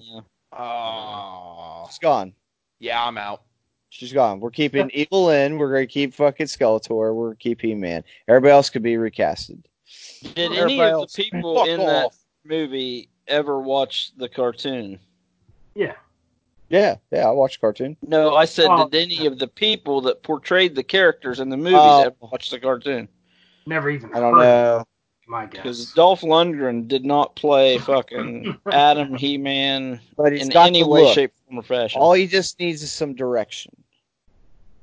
Well, he He's didn't got get the it. look. Well, Got he the didn't get stature. Well, yeah. He's got the look. He had the look. He had the look, dude. It's fucking gone now. But, Yeah, I mean, I'll be honest with you. I mean, when that first came out, I was like, holy shit, this is going to be incredible, you know? And, you know, honestly, I thought Dolph looked, I mean, he was, all right, Right? cool. It's a different Right. take on He-Man. All right, cool, I'm down.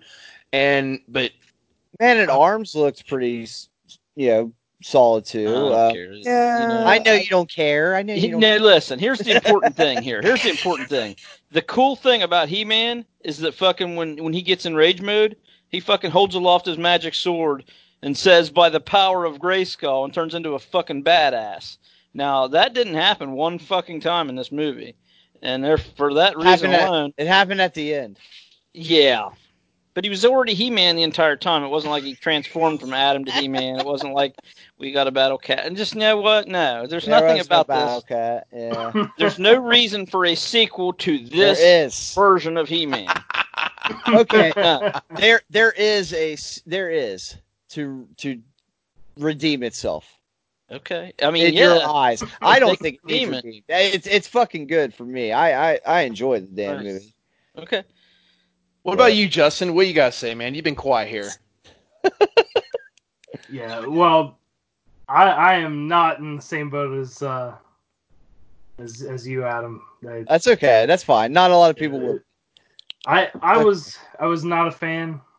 Okay. It's a movie I probably haven't seen in over 10 years and don't have much of an interest in ever revisiting it. We're on Though the same page. though You guys do you guys know that there was an additional scene Oh, Christ. after the end No. of the movie, right?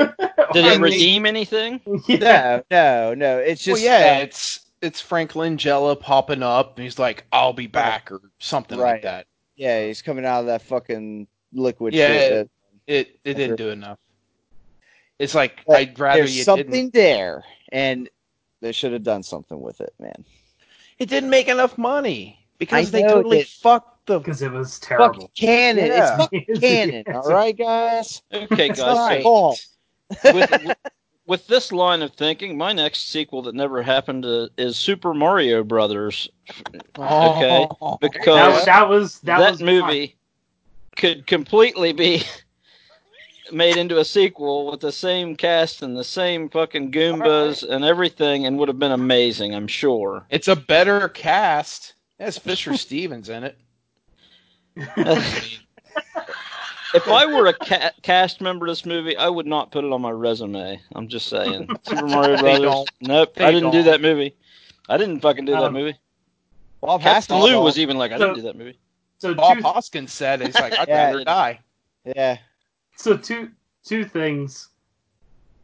It's a guilty pleasure. I love it, and it was also the movie that I had narrowed down and picked for what I thought I wanted a sequel to as well. No way. Yeah, and Oh, I was being sarcastic, though. I'm not. Okay. And I just found out through another podcast that I was listening to a couple days ago that John Leguizamo turned down the role of Tom Hanks's boyfriend in Philadelphia to be Luigi. Oh, Good. That's a good choice. move. No, it's a good move. Yeah. Good move. Man. Turn down a role opposite of Tom Hanks in a award-winning. Yeah. Well, you tell me who was Tom Hanks's boyfriend in fucking Philadelphia. I mean, that's fair. I don't know. Okay, if John had done it, you would never fucking heard from John again. I don't know. He might have won a fucking Oscar. He may be. Maybe. Supporting cast, Oh my I god. don't know. He ain't gonna win an Oscar for supporting cast in Super Mario Brothers. I'll tell you that. No. No. But he's gonna get more shine time on the screen. All right, fair enough. Terrible movie, but absolute guilty pleasure of mine. I love it. Fair enough. See, we all It's got been- guilty pleasures. It's fine, dude. It's fine. Right. I'm not a big fan of the Super Mario Brothers movie. I'm not. It No, I mean Yeah. it's not good. sucks, but it's Yeah, hard. and- honestly, It's more off the wall than Masters of the Universe Oh is. boy, they compared both to have a fucking special place Origin. in hell for me. Compared to Origin, I think they're yeah, it's- comparable movies. Yeah, they are. Okay. I mean, well, at least Comparably bad movies. Yeah. Yeah, But there's a special I- place I- in I VHS hell for him. right. But I totally understand why, they do have a cult following. I get it.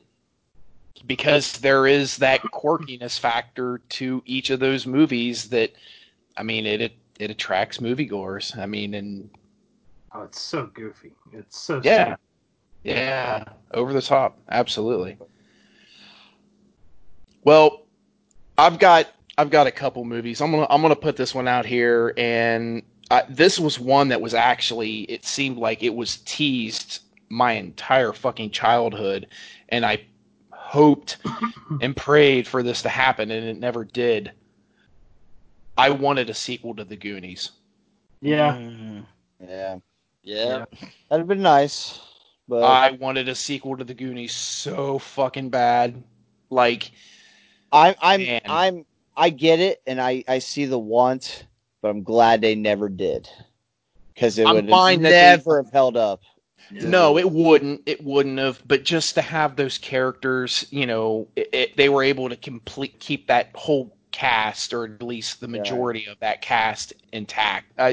There could have easily been another adventure in Astoria. That The Goonies is just, again, another childhood movie that is just, it's iconic. I mean, it was a staple of my childhood. I wanted to be one of the Goonies. I wanted to go on an adventure. I wanted to create something that was, in my everyday normal life, in my city, my town that I lived in, and just it get totally engulfed in this adventure. Yeah. Yeah, This town sucks. We don't get any of that shit. No, anymore. It's boring. We gotta pay bills and stuff now. No, it's absolutely a sequel that should have happened that didn't. Absolutely. I would have loved more of them as well. Absolutely.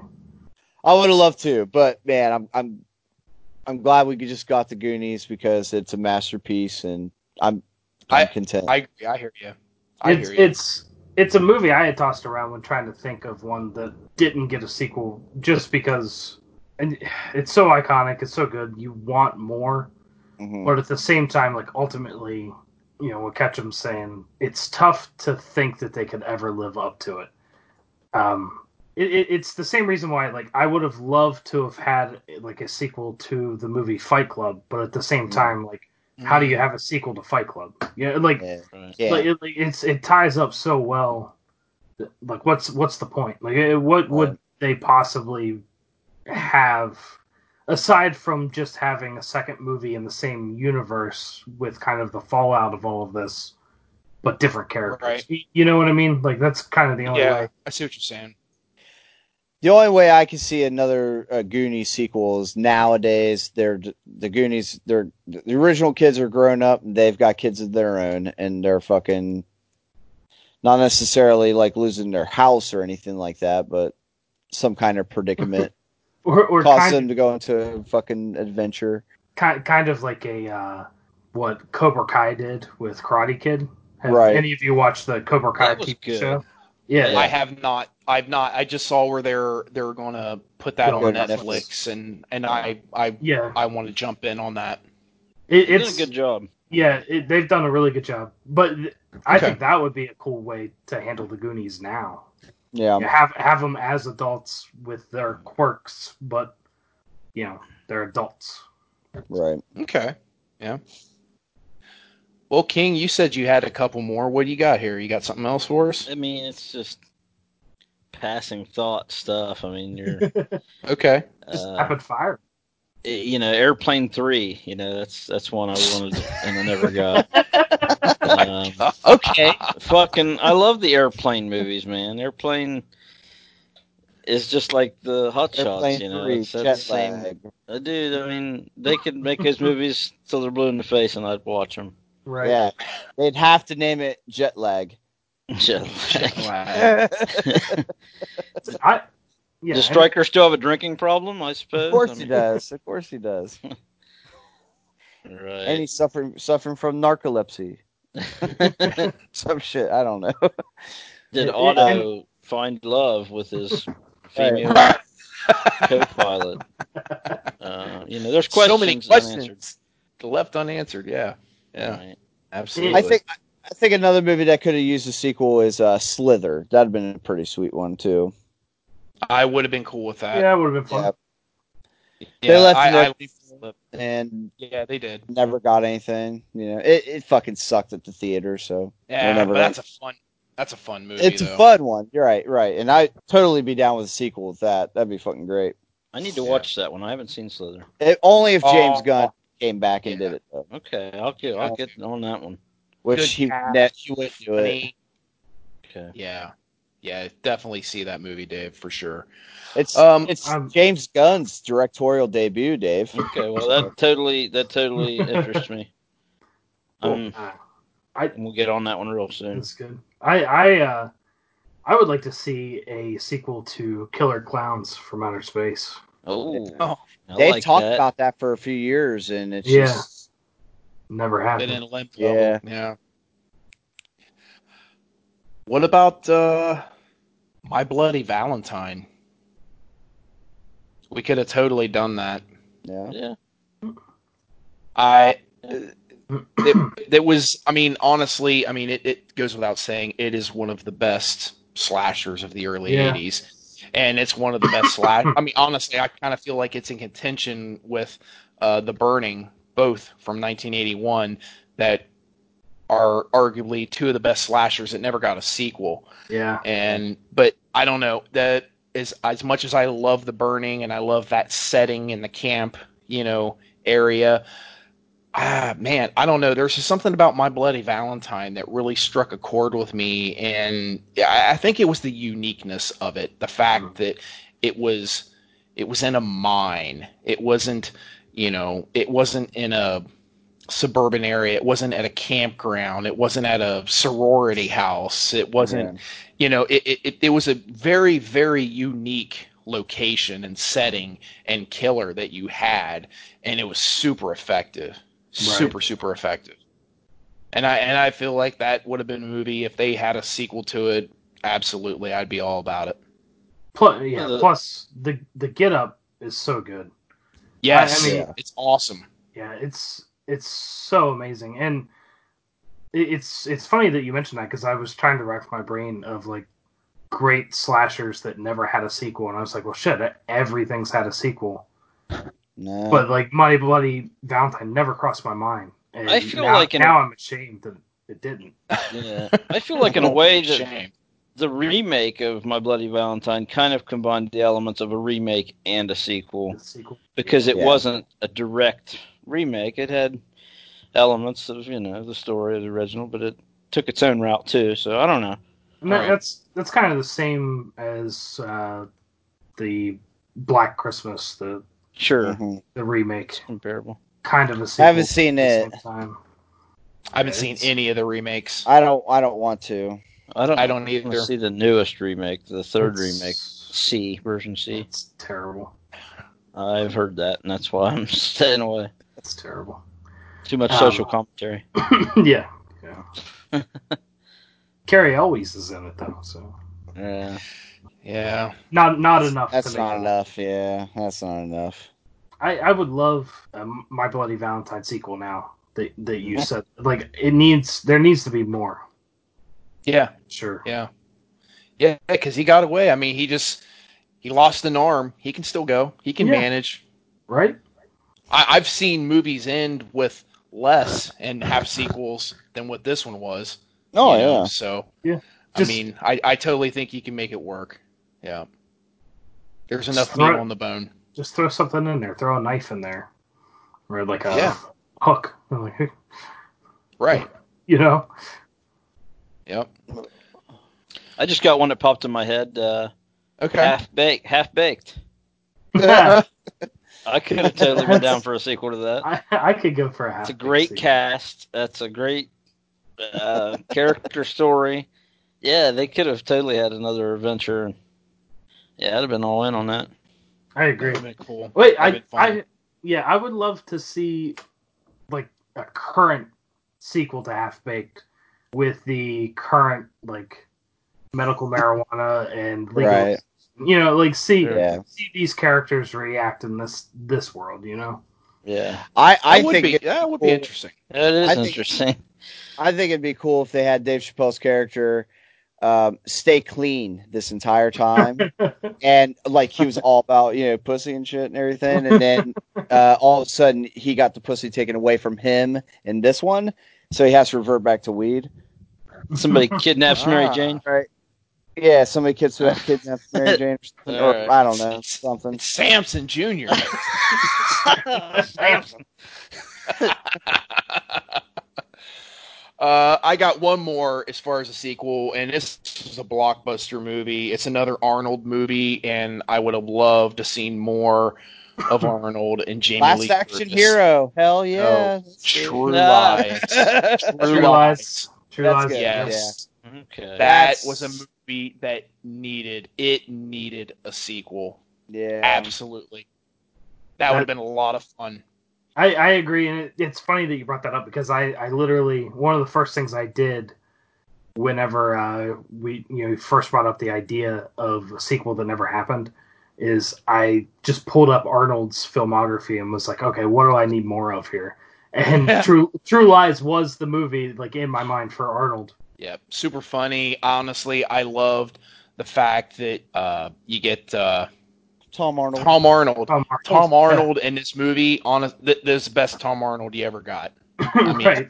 he was No funny. way. No way. The stupids. Stupid. That's stupid. No, he was so funny, man, in this movie. Bill Paxton was absolutely hysterical. Arnold was funny in this. I mean, again, I mean, it was a little more lighthearted. I mean, but you had legitimate action sequences in here, and obviously with the way it ended with him and Helen, they were going to be spies together. Mr. and Mrs. Smith. Yeah, basically, pretty much, but better.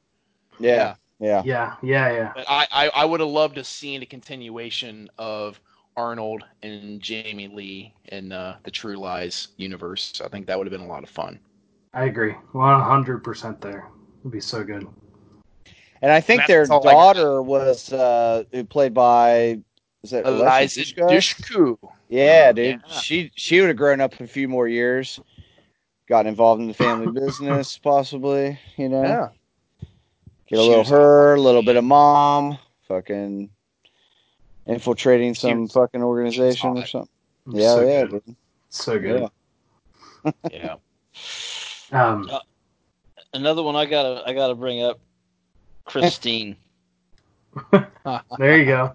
Christine deserved a sequel. She's still out there. Yeah. Yeah, she is. She's a little Rock and roll box, never but you know, dies. This is crunch stuff. She can reform. yeah. Absolutely. It'll take a She little was- time. She was already working on it. Yes, sure. Kind of like It moved. Kind of like Child's Play 3 when they dump the gooey, Chucky into the vat and melt him down and then reuse him to Yeah. form a new one. They could just do that. Just melt it down, new car. Yeah, fucking change the model if you want to, but I like to stick with a Plymouth Fury. But Oh yeah, no, I mean they could keep the same model. Just Well, it would go back to its original model. yeah. hopefully. That's where they'd fuck up if they changed the car. Oh, I guarantee. Yeah. It's not going to become a fucking Corvette or some shit, you know. It's like when That they doesn't make like any when sense. they changed Knight Rider to a Mustang there in 2008. That was like, man, I love Knight Rider and I couldn't wait for them to come back, and he comes back as a Mustang and doesn't have anywhere near the personality William Daniels portrayed as Kit, and I was like, fuck this shit. You know that's what's going to happen though. They're going to reboot Christine, and it's going to end up being whichever car company wants to give them the most money to feature their. Yeah, fucking It's Bugatti. going to Oh, happen. man. It's going to happen. I hope not. You're not wrong. You know what? Yeah, you're not. I don't you're want it not to happen. wrong. But it's going to happen. No. Because they're remaking like every Stephen King, movie Sure. that was done prior to like '95.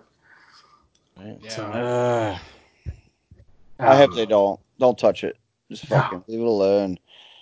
So, the one movie that I really like buckled down that I wanted a sequel to, which there was kind of a spiritual sequel a couple years ago that was okay, but The Fifth Element. Like, I would have loved to have had more of those characters, that universe. I don't even care how the story unfolds or what happens, but just throw Bruce Willis out there in some kind of bullshit, ridiculous scheme. I'm game. Right. Definitely. Multi-pass. Yeah. Right. I'll be honest, because I'm not a big sci-fi guy, but I have seen that movie, and I've seen it multiple times, and for whatever reason, there is enough meat on that bone where, it's worth revisiting for me. For whatever reason, there's entertainment value there, and I think it's the cast. I think it's Bruce Willis, Gary Oldman, Mila Jovovich. You got Tiny Zeus Lister in this, Brian James. You just get it works. So good. It works. So good. It works Yeah. well enough for me. That's cool. Well, I'm going to throw out one more. All right. Okay. Go for For it. a sequel. Just All because it was very funny. Team America. Fighting whatever nowadays is bad and shit. The marionettes. It could be Kim Jong Un. His dad's fucking dead. Right. Okay. Oh my god. I don't know. Give me a sequel of that. That's hilarious. That's funny. All right, that's it, guys. That's all I got, though. Yeah, I got one last thing. There was a sequel to it, but to fantasy book my own sequel is I would want to redo Predator 2, but with Arnold.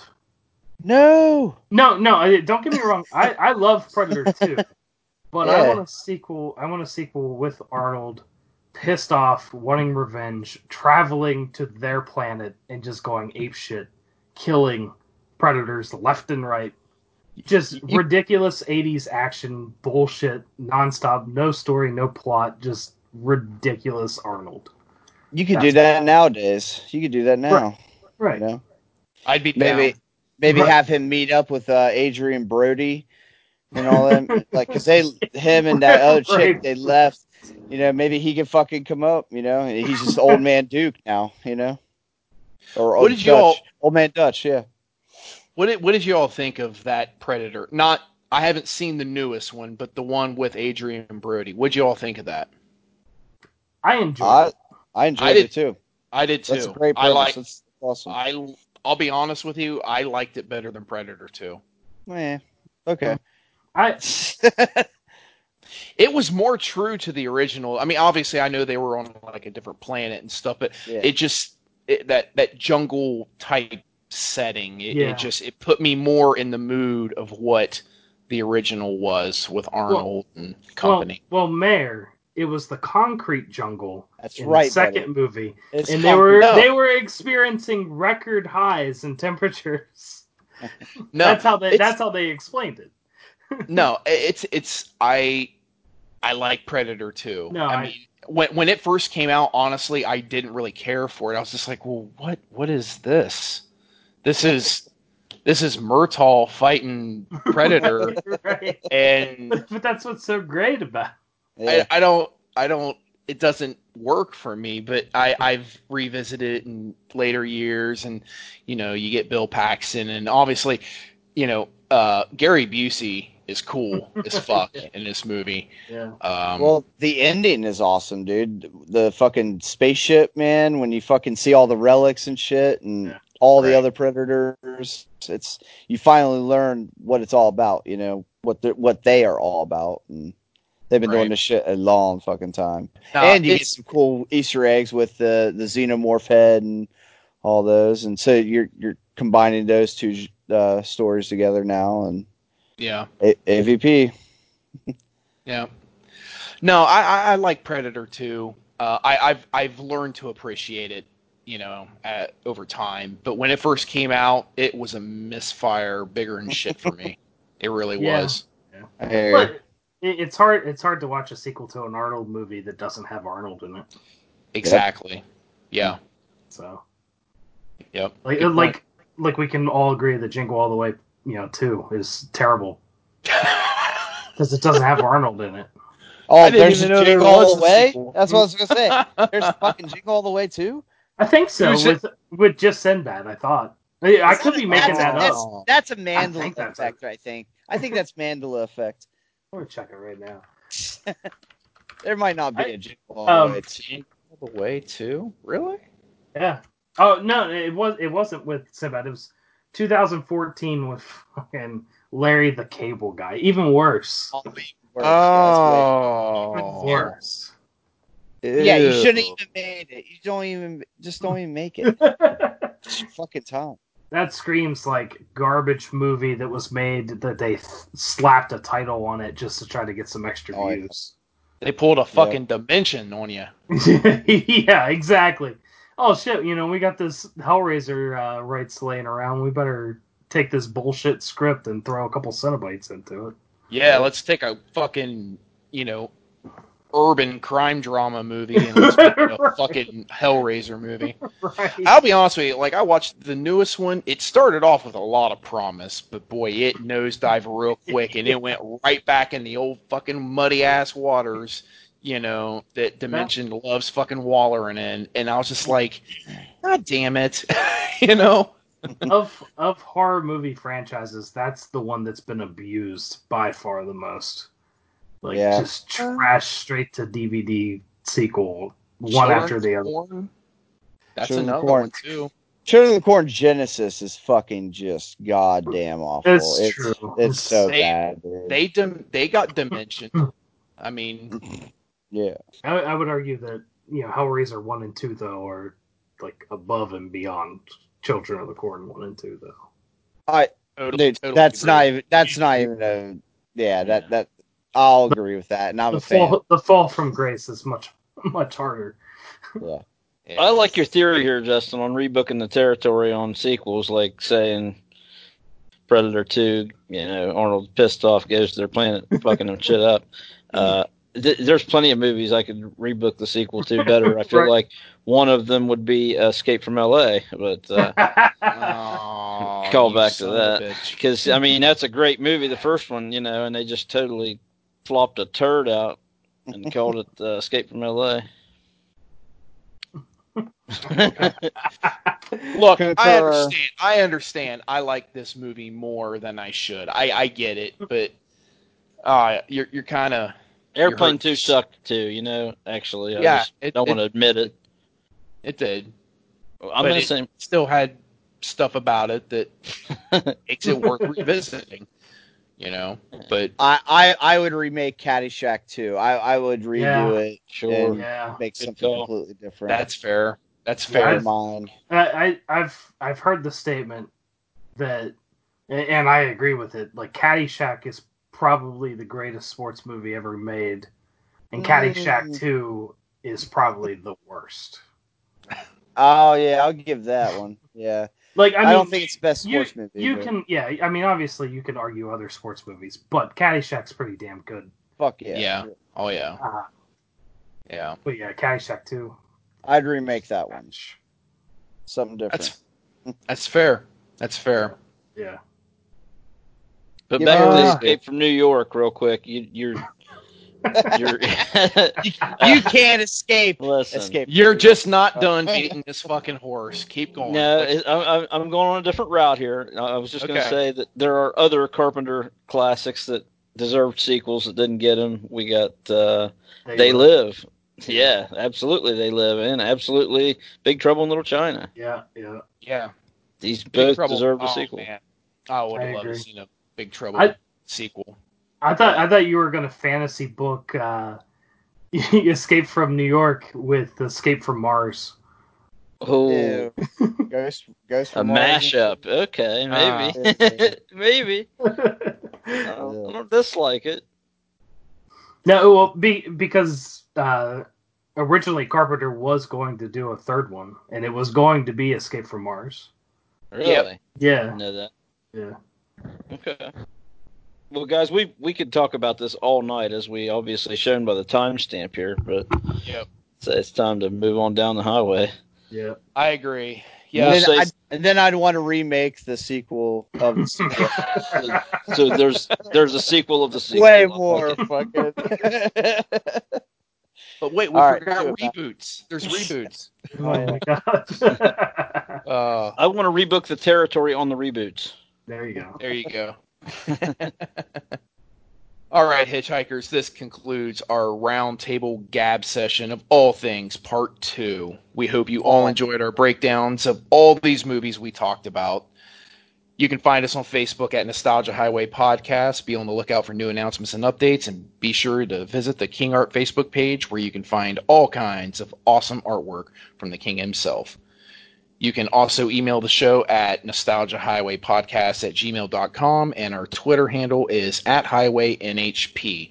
We'd love to hear from you all, so hit us up, Hitchhikers. And obviously, once again, we want to give a plug out here to Raised in Horror, the Psycho Siblings podcast, who will be debuting. Yeah, debuting episode 1 on July 9th, which is a Thursday, correct? Yes, sir. Okay. Yeah. And they will be reviewing Friday the 13th, Part 6, Jason Lives from 1986, and I can't wait to hear it. This is going to be awesome. Oh, yeah. What all platforms are you going to be on, Justin? We're going to be on. Yeah, we're going to be on all the major ones. Okay, cool. Yeah, essentially, wherever you listen to podcasts, look for our podcast. If you can't find it, switch what you use. Else. Yeah. Switch what you use. Just use another one. Yeah, I mean it's 2020. You'll be able to find the podcast. Google. But for updates on everything as we move forward, we're Racing Horror on everything: Facebook, Twitter, Instagram. RacingHorror@gmail.com if you want to send us an email for any reason. But yeah, July 9th is going to be our first episode. We're aiming to be bi-weekly. So our second episode, and give you guys a little bit of an exclusive plug here, July 23rd, the second movie that we're going to be doing is Piranha. So, nice. The original? Yes, yeah. Okay. The original, yes. absolutely. Nice. Yeah, we figure with our first couple episodes being in July, we'll get the summer feel going and just live it up, love it up, and just talk about some bloody good times. Hell yeah, that sounds awesome. I can't wait to hear that too now. I love Piranha. That's good stuff, man. That really is awesome. Appreciate it, fellas. And also, no problem, bro. One last thing, if anybody listening to this episode enjoyed having me around, definitely look at us up at Racing Horror. But if you didn't, Don't worry, this is probably the last time I'll be on here, so you guys can the next episode you can continue to enjoy the Nostalgia Highway. I'm only ruining this episode, not for. Oh hell! Nah, Yeah, we're gonna put all the great bells calls and here. whistles on it. We're putting bells and whistles to this one. It's pretty fucking sweet. No, Justin, we absolutely loved having you on here. Thank you so much for coming on here with us. And this was an awesome, just bullshit session. It was a lot of fun. Really It's been a enjoyed blast, it. folks. Thank you very much. And obviously, we want to give a recognition and thanks to Sean Jackson and Cody Jones for our theme music for the show. And join us next time for episode 42, where we will review the first of 2 voted upon Hitchhiker's Choice movies that have not yet been set at the time of this recording. So stay tuned, Hitchhikers. Don't even know what the fuck's happening. All right. Not yet. Not yet. Yep. But on behalf of the Lord Ketchum, Dave King of the Road, and the Sheriff, Justin Ramsey, I am your host, the Mayor Matt Logston, and we thank you once again for hitching a ride along with us, and we'll pick you up next time out on the highway.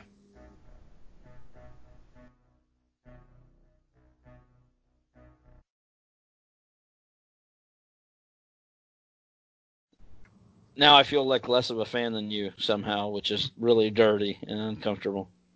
Nah. Yeah, but we weren't doing research. We could pick apart the Right. movie. You wouldn't know a fucking thing we were talking about. So You're right. yeah. He had to You're find saying it words like- I've heard, but I don't know what you're talking about. Oh yeah, Yoda and all. Dagobah. Yeah. Dagobah. I'm surprised you pronounced it right. Dagobah system. Why do they call it systems and not planets, Matt? I don't know. Oh, I figured you'd have that nugget. All right. No. Sorry. I failed you again. But you know Lee Brackett co-wrote this. Okay. Yeah. Yeah. All right. Good on you. That was within my scope. See, what you should have said was, "I have failed you, Your Highness." Oh. Then that'd been a really deep cut of Star Wars right there, Matt. Should have said I've already got my. He doesn't even understand it. He still Yeah. doesn't understand. Hey, you remember that one time in a podcast he brought up the phrase, "It's an old code, but it checks out," and we were like, He did. He What? did. And I was like, "Oh my god, that's fucking awesome." Matt doesn't even know what he's talking about, but he pulled a fucking perfect fucking line out of that movie that fit in this spot. And it's an older code. Every once in a while, blind squirrel finds a nut. We be jamming. Johnny Bob is alive. We be